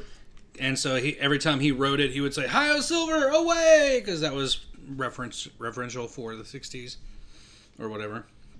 So they were going to put stupidest montage I've ever seen. They're doing bull charges, 40-year-old men. Bull charge on a bicycle. They're riding the bike, yeah. Tandem. But it's cutting between old Mike or adult Mike and Bill riding the bike, interlaced with montage of young Mike and Bill riding the bike. Mm-hmm. So then they pop out the cards. The only reason I'm touching on this is because they were just cool. Yeah. We are popping out the bicycle cards. Bicycle for bicycle. They make the best clacking sound. Yep. And like the fakest, oopsie doodle, I dropped it. Yeah, Bill butterfingered the deck of cards and they fell out everywhere. Ooh, Butterfingers. Sorry. Jessica's hungry. I am hungry. Our Asian buffet food is long gone. And there were some sweet-ass cards with the Pennywise on the back of the thing instead of a normal bicycle. I want those. Yeah, it was pretty cool. And then my other thing in this whole book was... There's multiple instances of this movie where they're out in the middle of the street. And they almost get hit by a car. But they don't run out in the middle of the street when cars are coming. They're like standing in the middle of the street, and then the car's like... Ah! Move! The worst one being Beverly. Oh, by far. She goes to her childhood home, thinks the bell still says Marsh. An old lady answers, and it says Kirsch. But the old lady turns out to be Pennywise, and some, like, terrorizing happens. She runs out into the street, looks back, and the home is no longer open. Like, it's all boarded up. But then she realizes it's boarded up, and then you hear, and this box truck. The truck goes by, and then she sees the house. Okay, yeah, so... But the guy came down a 2-lane road. Like, it was not she didn't back out in the middle of the street like, oh, almost got hit. I'm standing here, almost got hit. People in Maine are assholes when it comes to traffic. They do not even try to avoid people. They just want to hit them. Yeah. The small bit of trivia, the names on the side of the house are serial killers or murderers. Okay. One was Starkweather, which was a spree killer with his girlfriend, basis for Mickey Mallory Knox from Natural Born Killers. Burke, I was trying to remember the other one. Was a partner in crime that did grave robbing, who was actually had a movie with Simon Pegg. Burke and Hare is the name of that, about grave robbers and murderers. Was Seth Green also in that? No, it was Simon Pegg, and Simon Pegg was in it. I can't remember who else was in it, but it was called Burke and Hare, so that's why it was moved. I'm gonna look that up. Yeah, so. And then the name actually needed. So. Yeah, and so like I said, it's really just like everybody getting to Derry, and running into Pennywise somehow. You know what this reminds me of? Tim Curry was also in that. Burke and Hare, yeah. Oh, yeah. I say, oh, yeah, like I remember. I didn't remember. I don't know what I was referencing earlier, but it's one of those movies where first act, get through it. Second act, okay, cool. And then the third act, they look down and go, oh, shit, we gotta go. Kind of like this podcast have. Yeah. It's just one of those things where, like, they have to... It's really just so a bit of trivia. Even the director dislikes the second half compared to the first. Like he said the stuff with the children turned out much better than the adult stuff. But I think that, to be honest with you, is really in part to the story. Like there's just not much for them to do. They arrive in Derry, they all get terrorized. They meet up. They try to, forget their troubles for the night. And then Mike is trying to convince them that they need to do something about Pennywise. They're hesitant to do so. Bully breaks out of the asylum with the help of Pennywise. Only time Pennywise actively terrorized a stranger. We didn't really terrorize. No, he killed the guard. He killed the guard. Koontz, who was the worst. Yeah, so play on... Taking digs. Yeah, shots fired. King's Stephen King and Dean Koontz, two, novel writers and whatnot. Worst use of a bully, barely stabs him one time. Pennywise helps Henry Bowers escape from the psych ward that he's being held in. Takes the form of his usual clown self, but he has like a Rottweiler head. Which they clearly just like dressed up a Rottweiler in a clown outfit, which was pretty amazing. This is the scene where you see Zombie Belch. Yeah, Zombie Belch, which was really good. Screw it, I'm done with the story. They fight Pennywise. It gets to the end. That's actually ridiculous. We'll talk about the very end. But this is also the scene in the Chinese restaurant was some of the best effect work. They did the whole thing with the fortune cookies. Yeah, so until those fortune cookies went nuts, they looked homemade. That shit looked delicious. I'm like, I wish I had those ones. Yeah, they were clearly like not your typical like go and get the fortune cookie in a wrapper. Like they clearly, they had to make them because they were larger. But so there were 6 of them. Did you write down the six they were? So there was the eyeball. There was the one just filled with blood. Of course. Eddie's had like claws. The pinchers. Mm-hmm. There was like, I'm assuming it was. No. Eddie's had spider. Eddie's was the bugs. A bug. There's a cockroach. Bill's was the one that started sprouting spider legs. Mm-hmm. Who's are we missing? What did Ben have?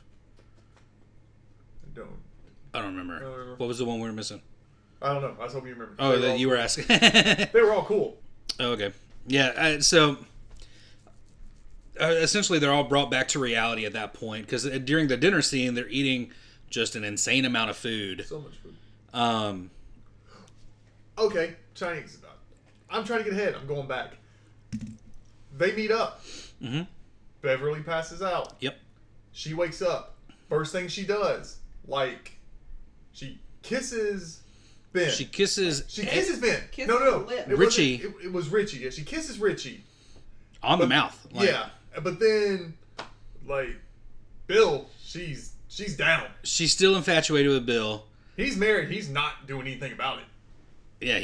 Yeah. So, so speaking of that, so Audra, she got on the flight to America, your first flight to America, and she's driving to Derry. She pulls over to a gas station. The gas station attendant comes out, and she asks how much further it is to Derry, and he's like, I was like, 500 feet that way. That's the city limits right there, or whatever. And then his voice starts getting weird. It transforms into baby chicken. The baby chicken. That Mike had the baby chicken. Yeah. Sorry. No, thank you. That was a very that was needed. This podcast would not have been complete without that. Thank you.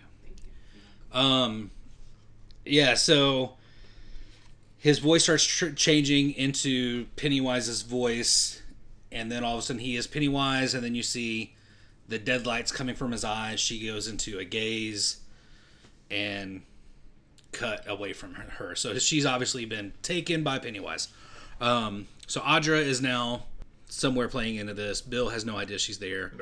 Nope. They go back to their hotel, which seems to be the most poorly ran or staffed hotel, because there's never anyone there except for when they're checking out, and it's screaming, it's insane, and breaking and murder, and well, yeah. So they're all in this lobby living room area around a fireplace.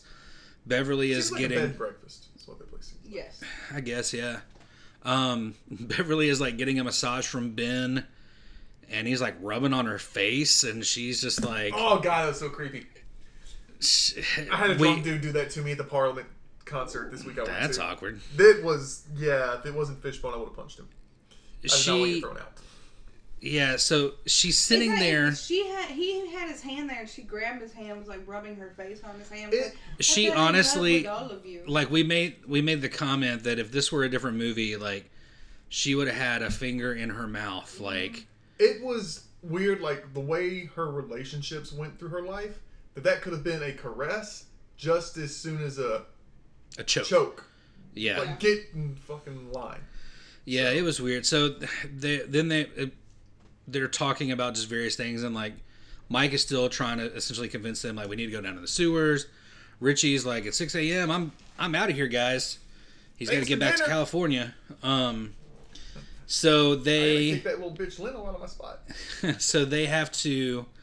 So it's about this part where Brad fell asleep. Yeah, Brad fell asleep around here. No, I was asleep before then. I woke up by this time. Oh, okay. So they did find out that Stan committed suicide. Mm-hmm. They find Stan's head in a refrigerator. Where we had our deep discussion about weather. Yeah. Inflection. Yeah. So they know that he's dead. He's not showing up. They're at this hotel B&B, and they're around a fire, but then Beverly says she's cold. So this prompts Ben, Eddie, and Mike to go upstairs. They're going to get blankets and whatnot to come back down, I guess. So Ben was going to go to her room and get a jacket or something. A shawl or something or other. Putting a thing on. I don't understand why, they had to go get another one. I don't know. But so Mike goes into, I guess, his room, and Henry is in the room and comes out and stabs him. Mm-hmm. Terribly. Stabs him in the ribs. They get into a tussle on the floor. Eddie is drinking whiskey to wash his teeth. Yeah. I don't know what I think that was Bactine. I don't know what it was, but he had a glass that was half full of a lightly ambered color liquid. He just took the pill bottle and dumped it up. Yeah. Yeah.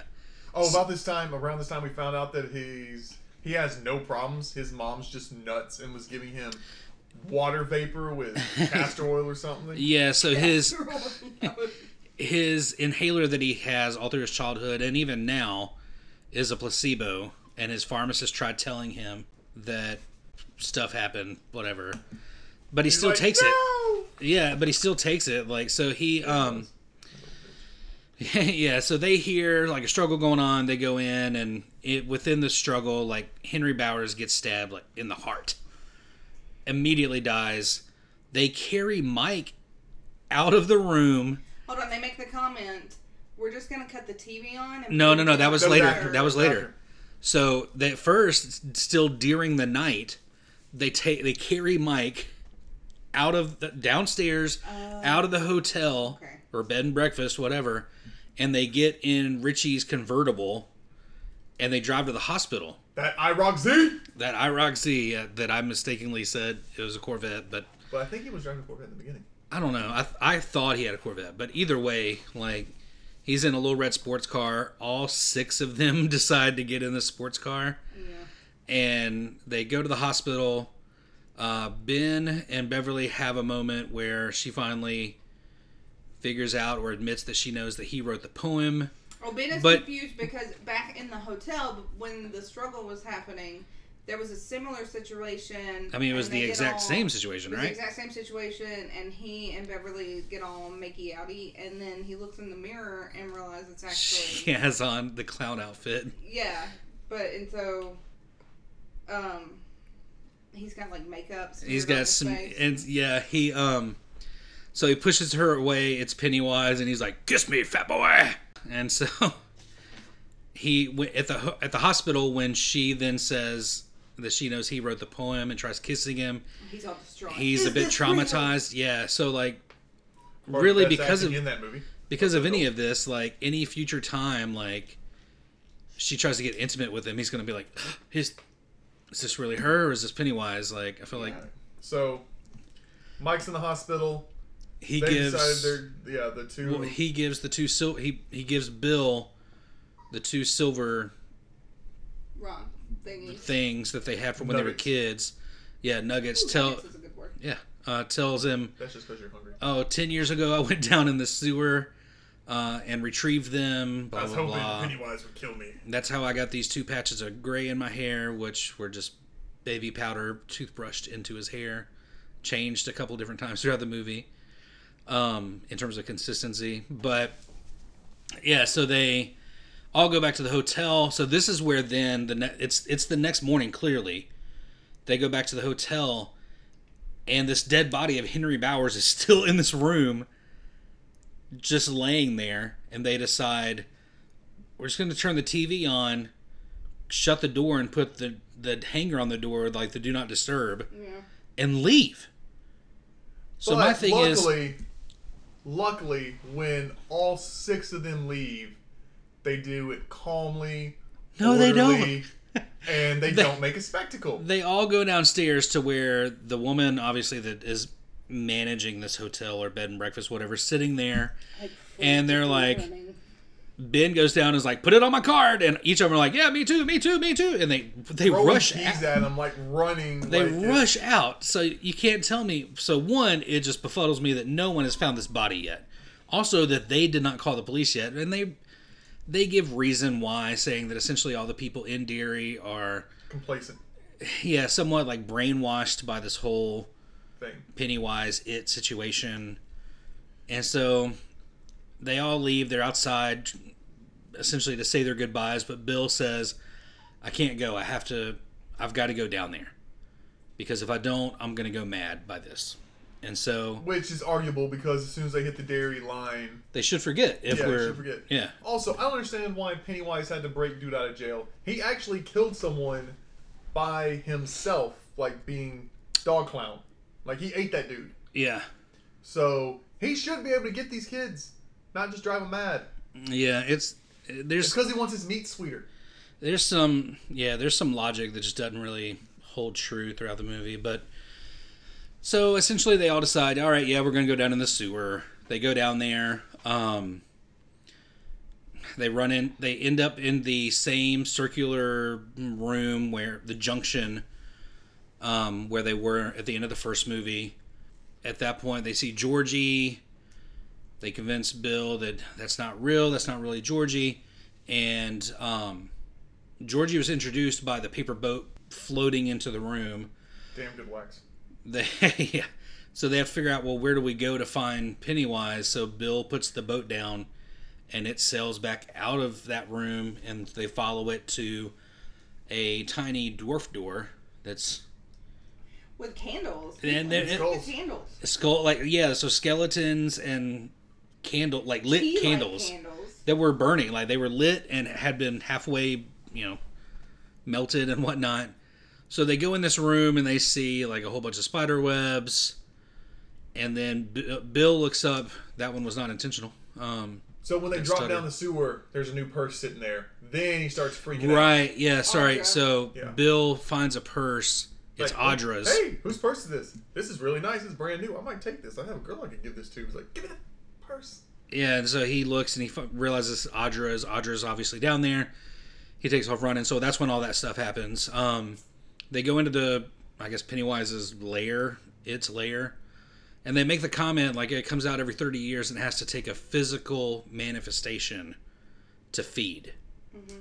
So obviously we have not seen its physical manifestation because Pennywise, an image of Pennywise showed up like on the ceiling in the sewer and told him, I'm whatever your greatest fear is, blah, blah, blah.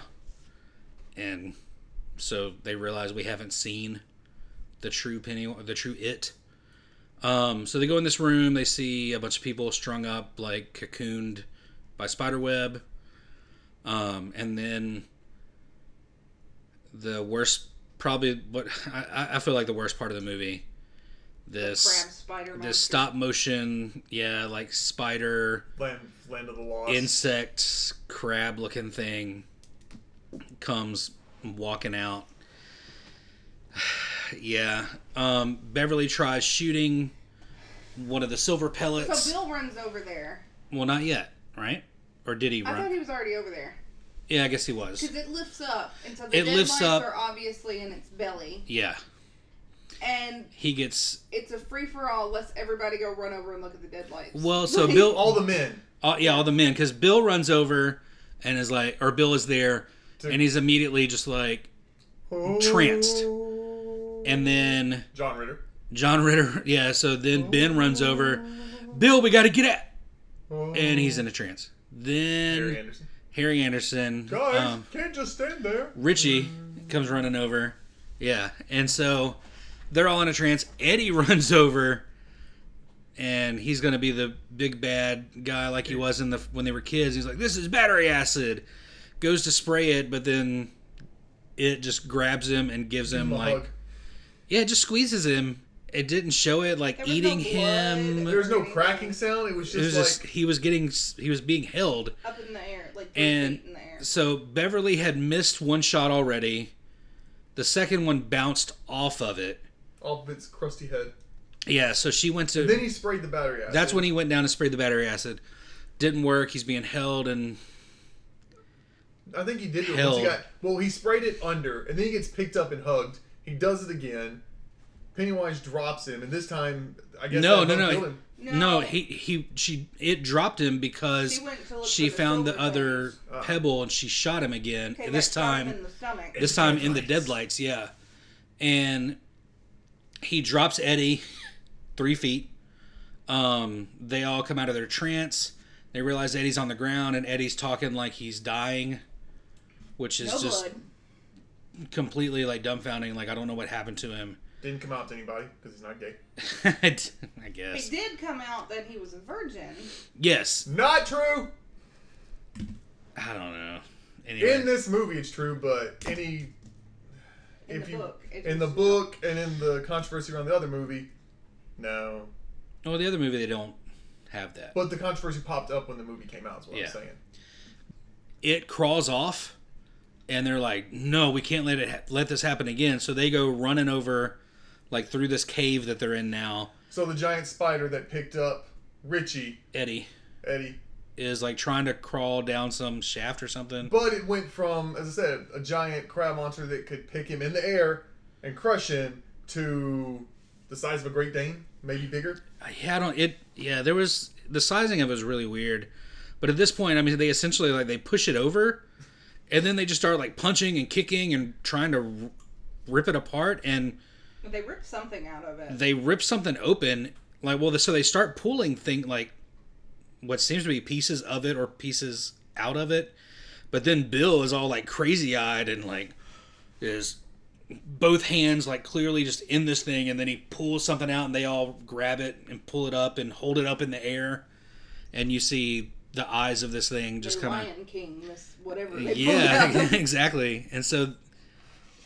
It's supposed to be, I guess, that this thing is like dying, and so they're, in a normal movie with a normal person, like this would be when you see the person like slowly close their eyes because they're fading away. This thing has cross-eyed as hell. Yeah. Like the eyes never matched up on that thing. Yeah, and so it is dead. So they quotation. Yeah, so they crawl out of this sewer. Bill has Audra. Eddie is draped over Richie's shoulders. And yeah, they all go up. They're standing outside the what's that thing called? The Barons. The Barons. Yeah. Goes back and forth. Oh, and then it cuts to Mike when they were like a kid, like showing them. Oh yeah, when they were the kids. I swear to me. And then it cuts to Mike. And so Mike explains through voiceover narration that it's been a couple weeks. Everybody's gone their own ways. Beverly and Ben left together. They were married a week later, and then pregnant. A couple weeks later after that. After that.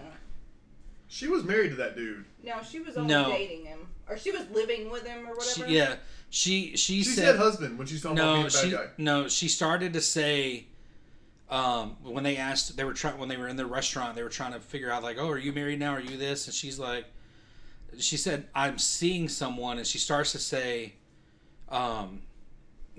whatever about him, and then she's like, and just kind of trails off. By the way, that is problematic because he's still there with that money. So I think they were supposed to. What's problematic is, did she just dump her business? Like, I think she was selling off her business. No. Maybe that's what the meeting was, but because he's one of the new architects. Obviously, it'll be okay. But didn't it say that they were like moving out to the West or something? To Denver or something like I don't know. So that I guess Richie goes back out. Did it say anything about him? Like he just left. He just went back to doing it. He's on his fifth ex-wife. Richie went back to being the king, whatever. The king of comedy or whatever, yeah. Yeah. And then John Boy took Audra for a bicycle ride and she got him. Well, so they were still in Derry. Yeah. But they were leaving, and so the day that they're supposed to be leaving, he sees his bike. Audra is like in some coma, trance, whatever. And he takes her for a ride on the bike down like the biggest hill in Derry, I guess, which is like through the city of Derry. Like it wasn't just a unpopulated area. Like it was the streets of Derry, going through intersections, causing cars to. Yeah. Like essentially, he scared the shit out of her to wake her up. Yeah, but then she did wake up, and she's like, "What's going on?" And there were like. And I was like, okay, maybe the bike was named Silver. Yep. Did he think, I don't know, this is just my weird correlation, Silver defeated it the first time because they had those silver nuggets. The bike is Silver defeated... Well, he made comment that the bike saved him and Stan. Mm-hmm. And he said he pedaled as fast as he could...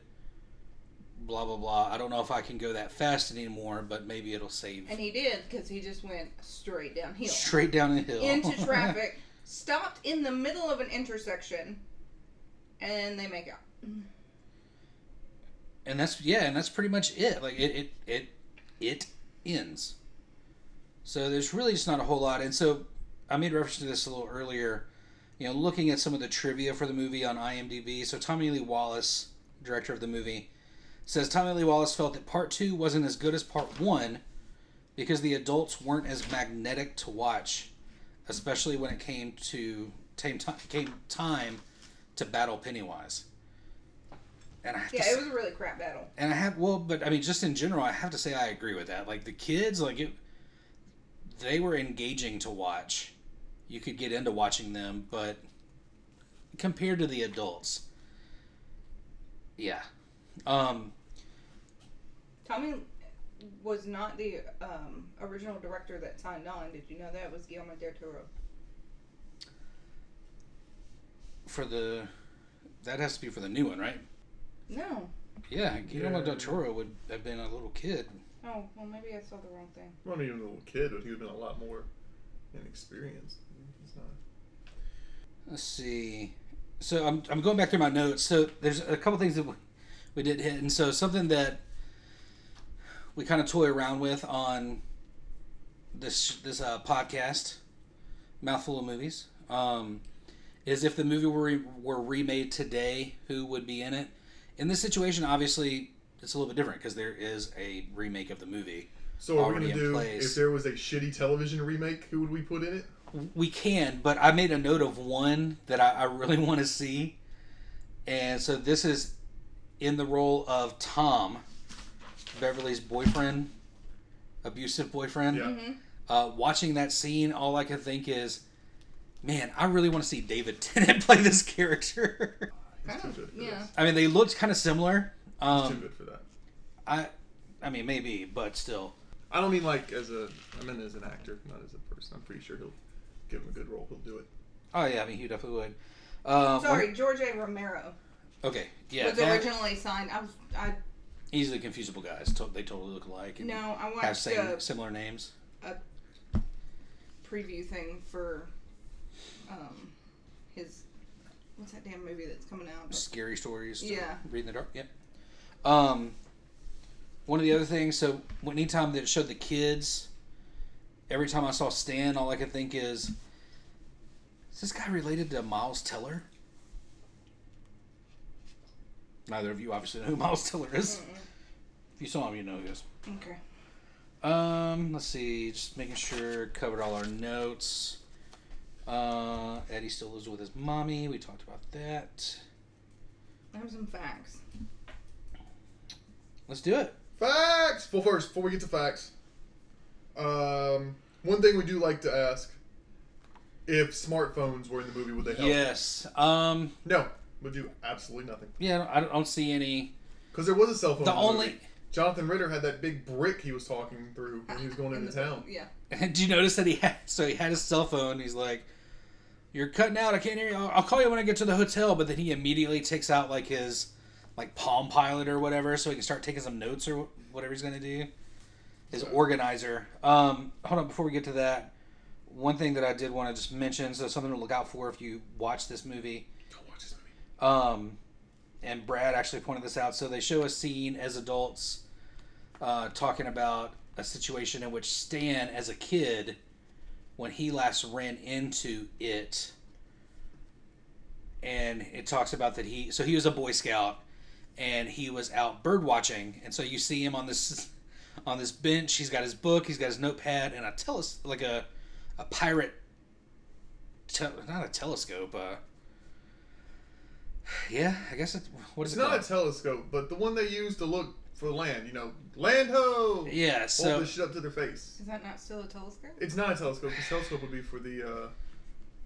anyways, Let's call it a monocular because it's only one monocular. Monocular. that is definitely not what it's called.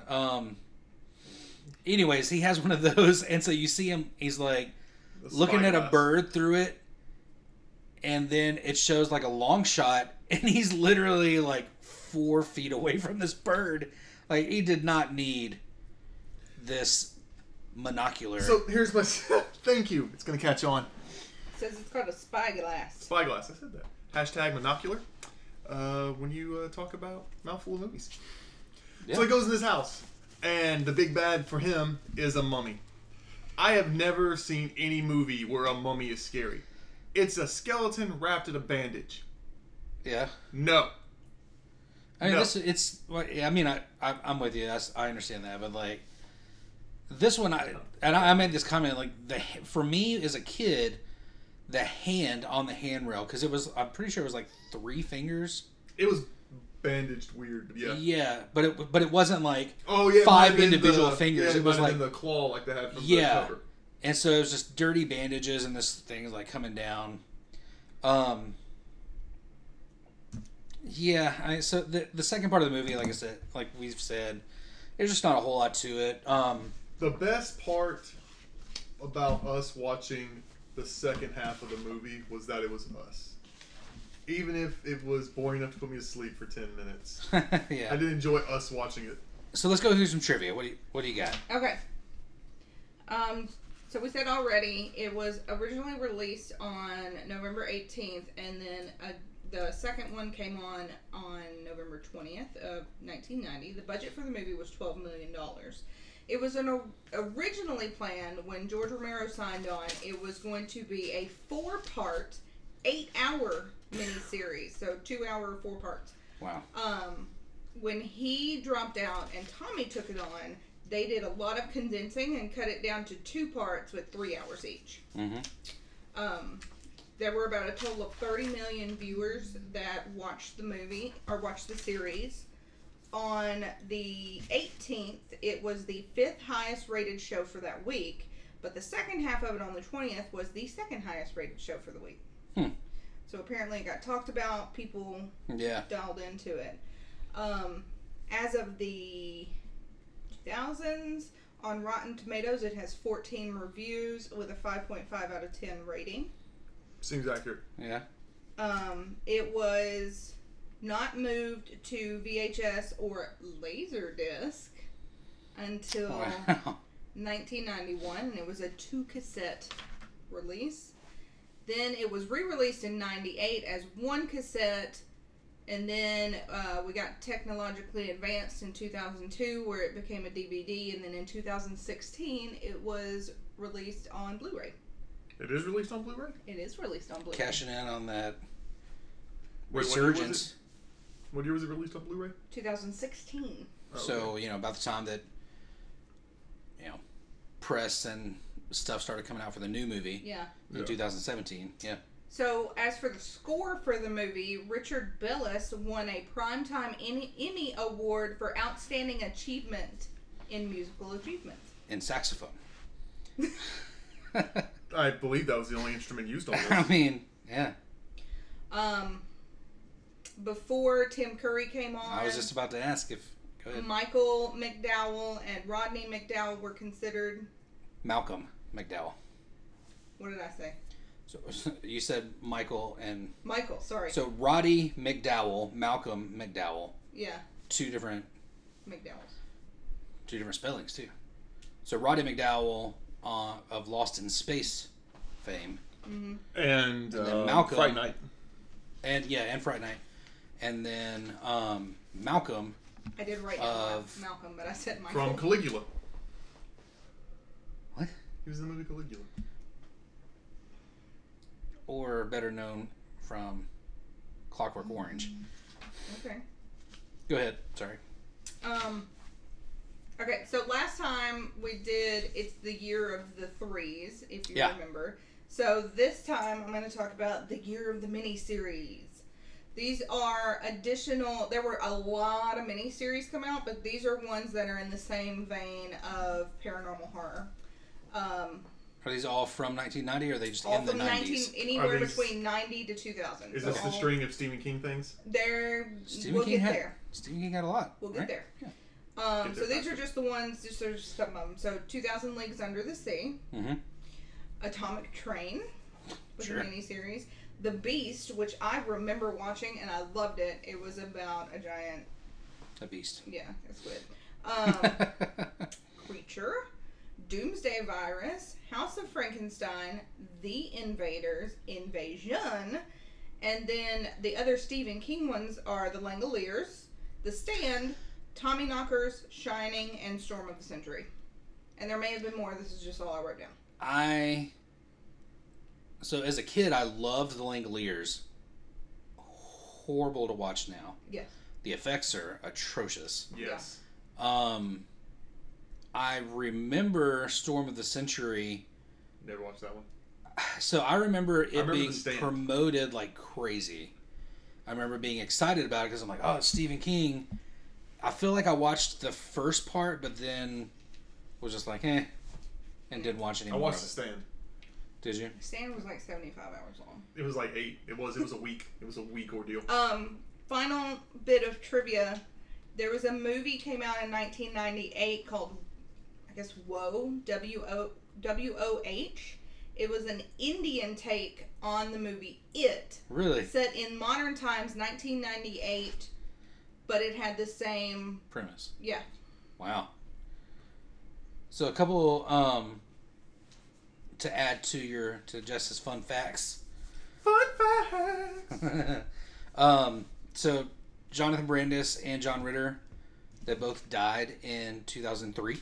Mm-hmm. So there's a lot of like weird coincidental things like that. So this film came out in 1990. So Bill Skarsgård, who is Pennywise in the new movies, was born in 1990. And just then a baby. Just a little baby. And then in 1990, Tim Curry was also in the movie The Hunt for Red October, which also featured Stellan Skarsgård, Which Bill was Skarsgård's Dad. father. Yeah, His papa. his papa. All right, so we've gone through everything. Do you recommend watching this? Okay. Blood-filled balloons. Blood-filled balloons. 1 So through 5 blood-filled balloons. 1 through 5 blood-filled balloons. Do you recommend? How many balloons do you recommend? Well, so give yeah. your rating and do you recommend it? Okay. Are we doing movie first or food? Let's start with food.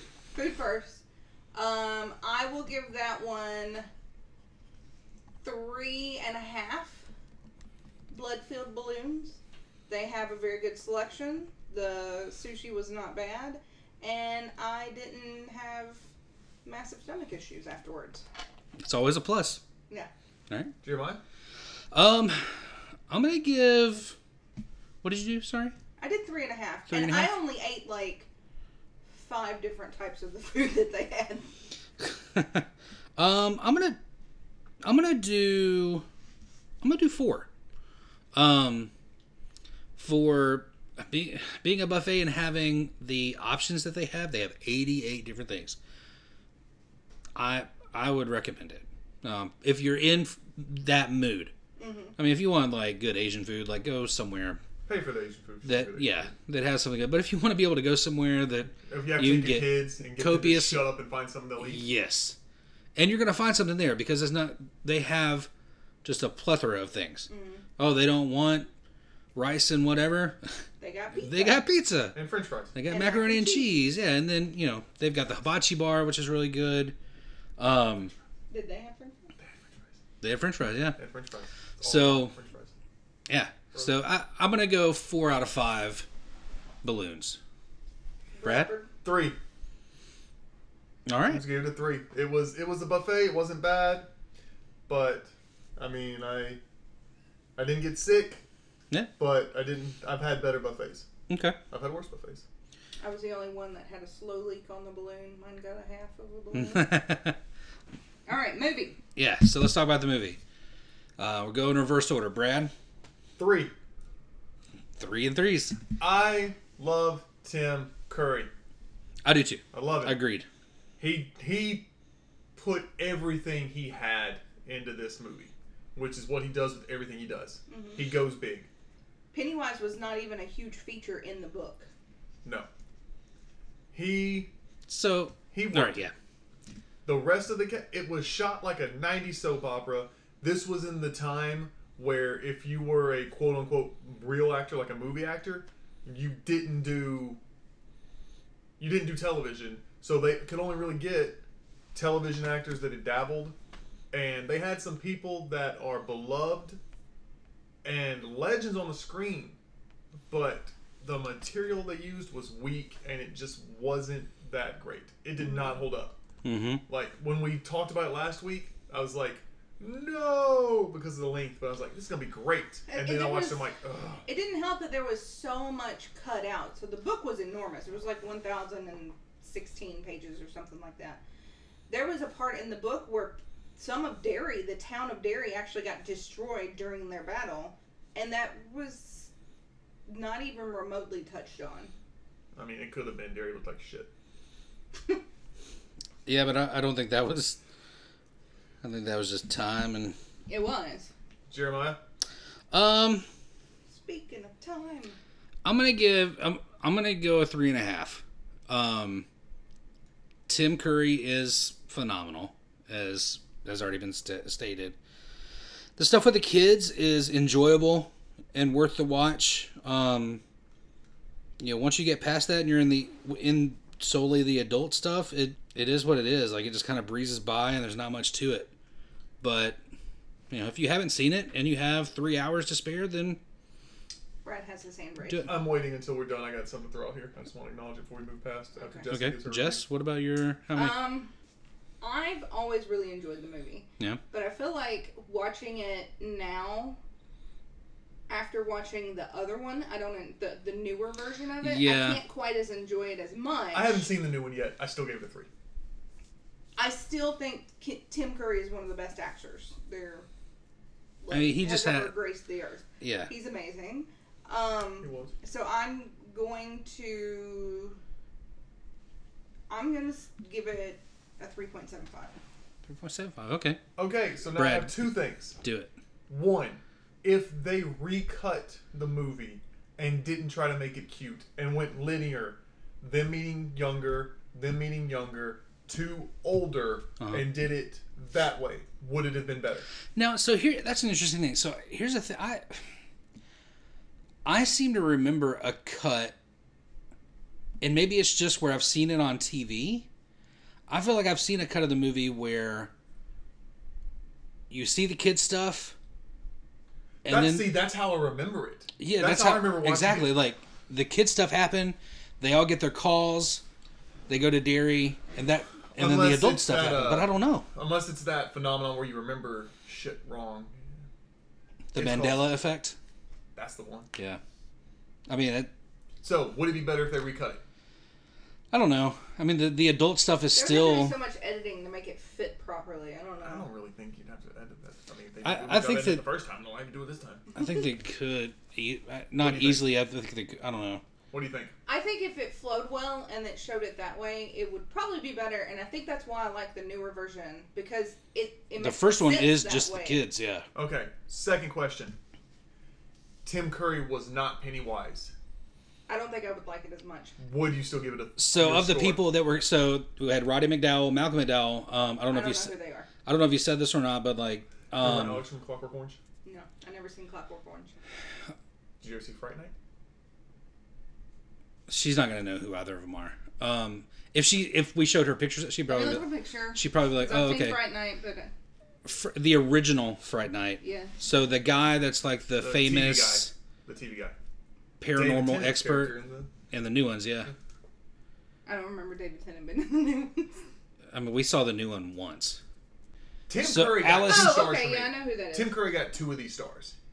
For My sure. stars. He earned 2 of my stars. I mean, the one thing in the adults Okay, I know who that guy is. in the adult scene that I do really like, when Richie gets to the library and he's up on the second floor, just laying into Richie, and Richie's having to like somewhat act like he's not really there, like him riding the railing and be like, ha ha ha ha ha, Telling shitty jokes. Yeah. And it's supposed to be no one can see him. And those balloons are popping. And the people- are still And they're flinching. reacting, yeah. and they're like, try not to flinch. Yeah. Okay, I know who he is because I remember this episode of Twilight Zone he was in. Okay, yep. Alright, so... Who was the other McDowell? Do we have Malcolm a history McDowell. of this? I think we've touched on it. Yeah, we saw it when we were kids. Oh, I know who that is too. So another person, I don't remember if you said this or not, another person that was considered was Alice Cooper, Really? I which didn't see that. I think that one could have been cool. I think it could have been. I don't He know. doesn't have the acting chops, but he has the stage presence. The presence, yeah. I think that could have potentially worked. But Tim Curry was great, and I'll be to second what Jessica said. Seeing this after seeing the new, I mean, just the quality of the storytelling, the visuals, and as much as I love Tim Curry, like Bill Skarsgård's portrayal of Pennywise is fantastic. But he can It's a also lot play in the theater. scarier. Well, yeah, they're playing in the theater. It's different than on television. I mean, I've seen it on television. It's good. Don't think you're catching what I'm throwing there, boss. It's It's a better quality. movie. Okay, yeah, No, sorry. It's a movie, so they can It was be made- scarier. It was made to be. I got Yeah. you. I got what you're saying. But this one, so in that same vein, like this pushed the limit of what people were doing on television at the time. Like at the time, it did. Trust me. Anyways, all right. So What's next? if you haven't watched it, give it a shot. If you got some time to burn, just to see Tim Curry and some. Listen to this Some podcast. good It's stuff. almost the same length. We've told you all the good stuff. You can So- Google the scenes we talk about, or YouTube. Yeah. So the YouTube. way that we do things here, if this is your first time with us, so we have essentially we set out on our path to do this podcast. We sat down and we thought of a lot of movies that we would like to do. We broke those up into like these are some general movies, like let's get these started, and then we have some other things, as we go down the road that we'll get into like some theme episodes that we want to do. But so like in our general stuff here, we made a list of movies that we want to do, and essentially what we do is we pick one out of a hat, pick a number. We've got the hat. It's empty from popcorn. I've got the paper. I'm ripping off the strips now. And so we pick a number and find out what movie it is. So then the thing of what we're going to do here is we draw the number, see what movie it is, and see what we're going to watch. And then next week, tune in, see where we go to eat, and we'll tell you about that. So let's do that. We have 12 movies on our list right now, so we're going to choose a number 1 through 12. Do we want to recap what the movies were just in case? Or do we Nope. want to keep them surprised? Nope. Keeping it a surprise. And so, let's see what we have here. All right. So I got it. Pulling out the paper. All right. The paper. Number 12. Number 12.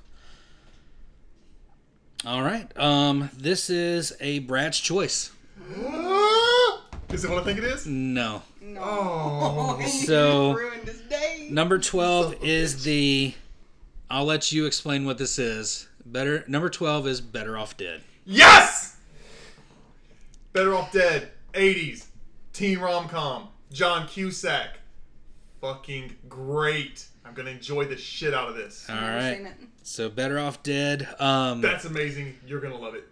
The only thing that I can remember food-wise is isn't there like a French exchange student or something? Yes, and the mom is like... Yes, that is the one with the French exchange student. Better Off Dead, not to be confused with One Crazy Summer, which starred Demi Moore.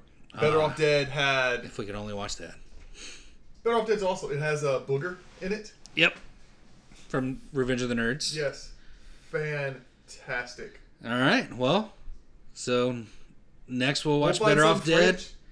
We'll figure out something to eat Go to and IHOP when they have their crepes. yeah, Denny's French has crepes. But it was at Denny's. We went Franklin. to Denny's yesterday. Kentucky. Oh shit, that's so far away. It's 20 was. it's 20 minutes up the It road. was on the way back from For Waypoint. you. For me! For me! You meet here, we'll go up there. All right. Well, we'll figure out where we're going to go next for food. Next, we'll be watching Better Off Dead, and we'll talk about it some more. So for that, guys, I had a lot of fun on this, and I can't wait to see where we go. Thanks Any for last- joining us. Any lasting things? No? That's it. That's it. So we'll see you next time. Thanks, guys. Okay, bye. He thrust his fist against the post and still insists he sees the podcast. No, you didn't like that? Opinions, thoughts? Say something? I think the podcast was a little too much. Yeah, it was over the top. Let go. Be afraid. You all podcast so much better when you're afraid.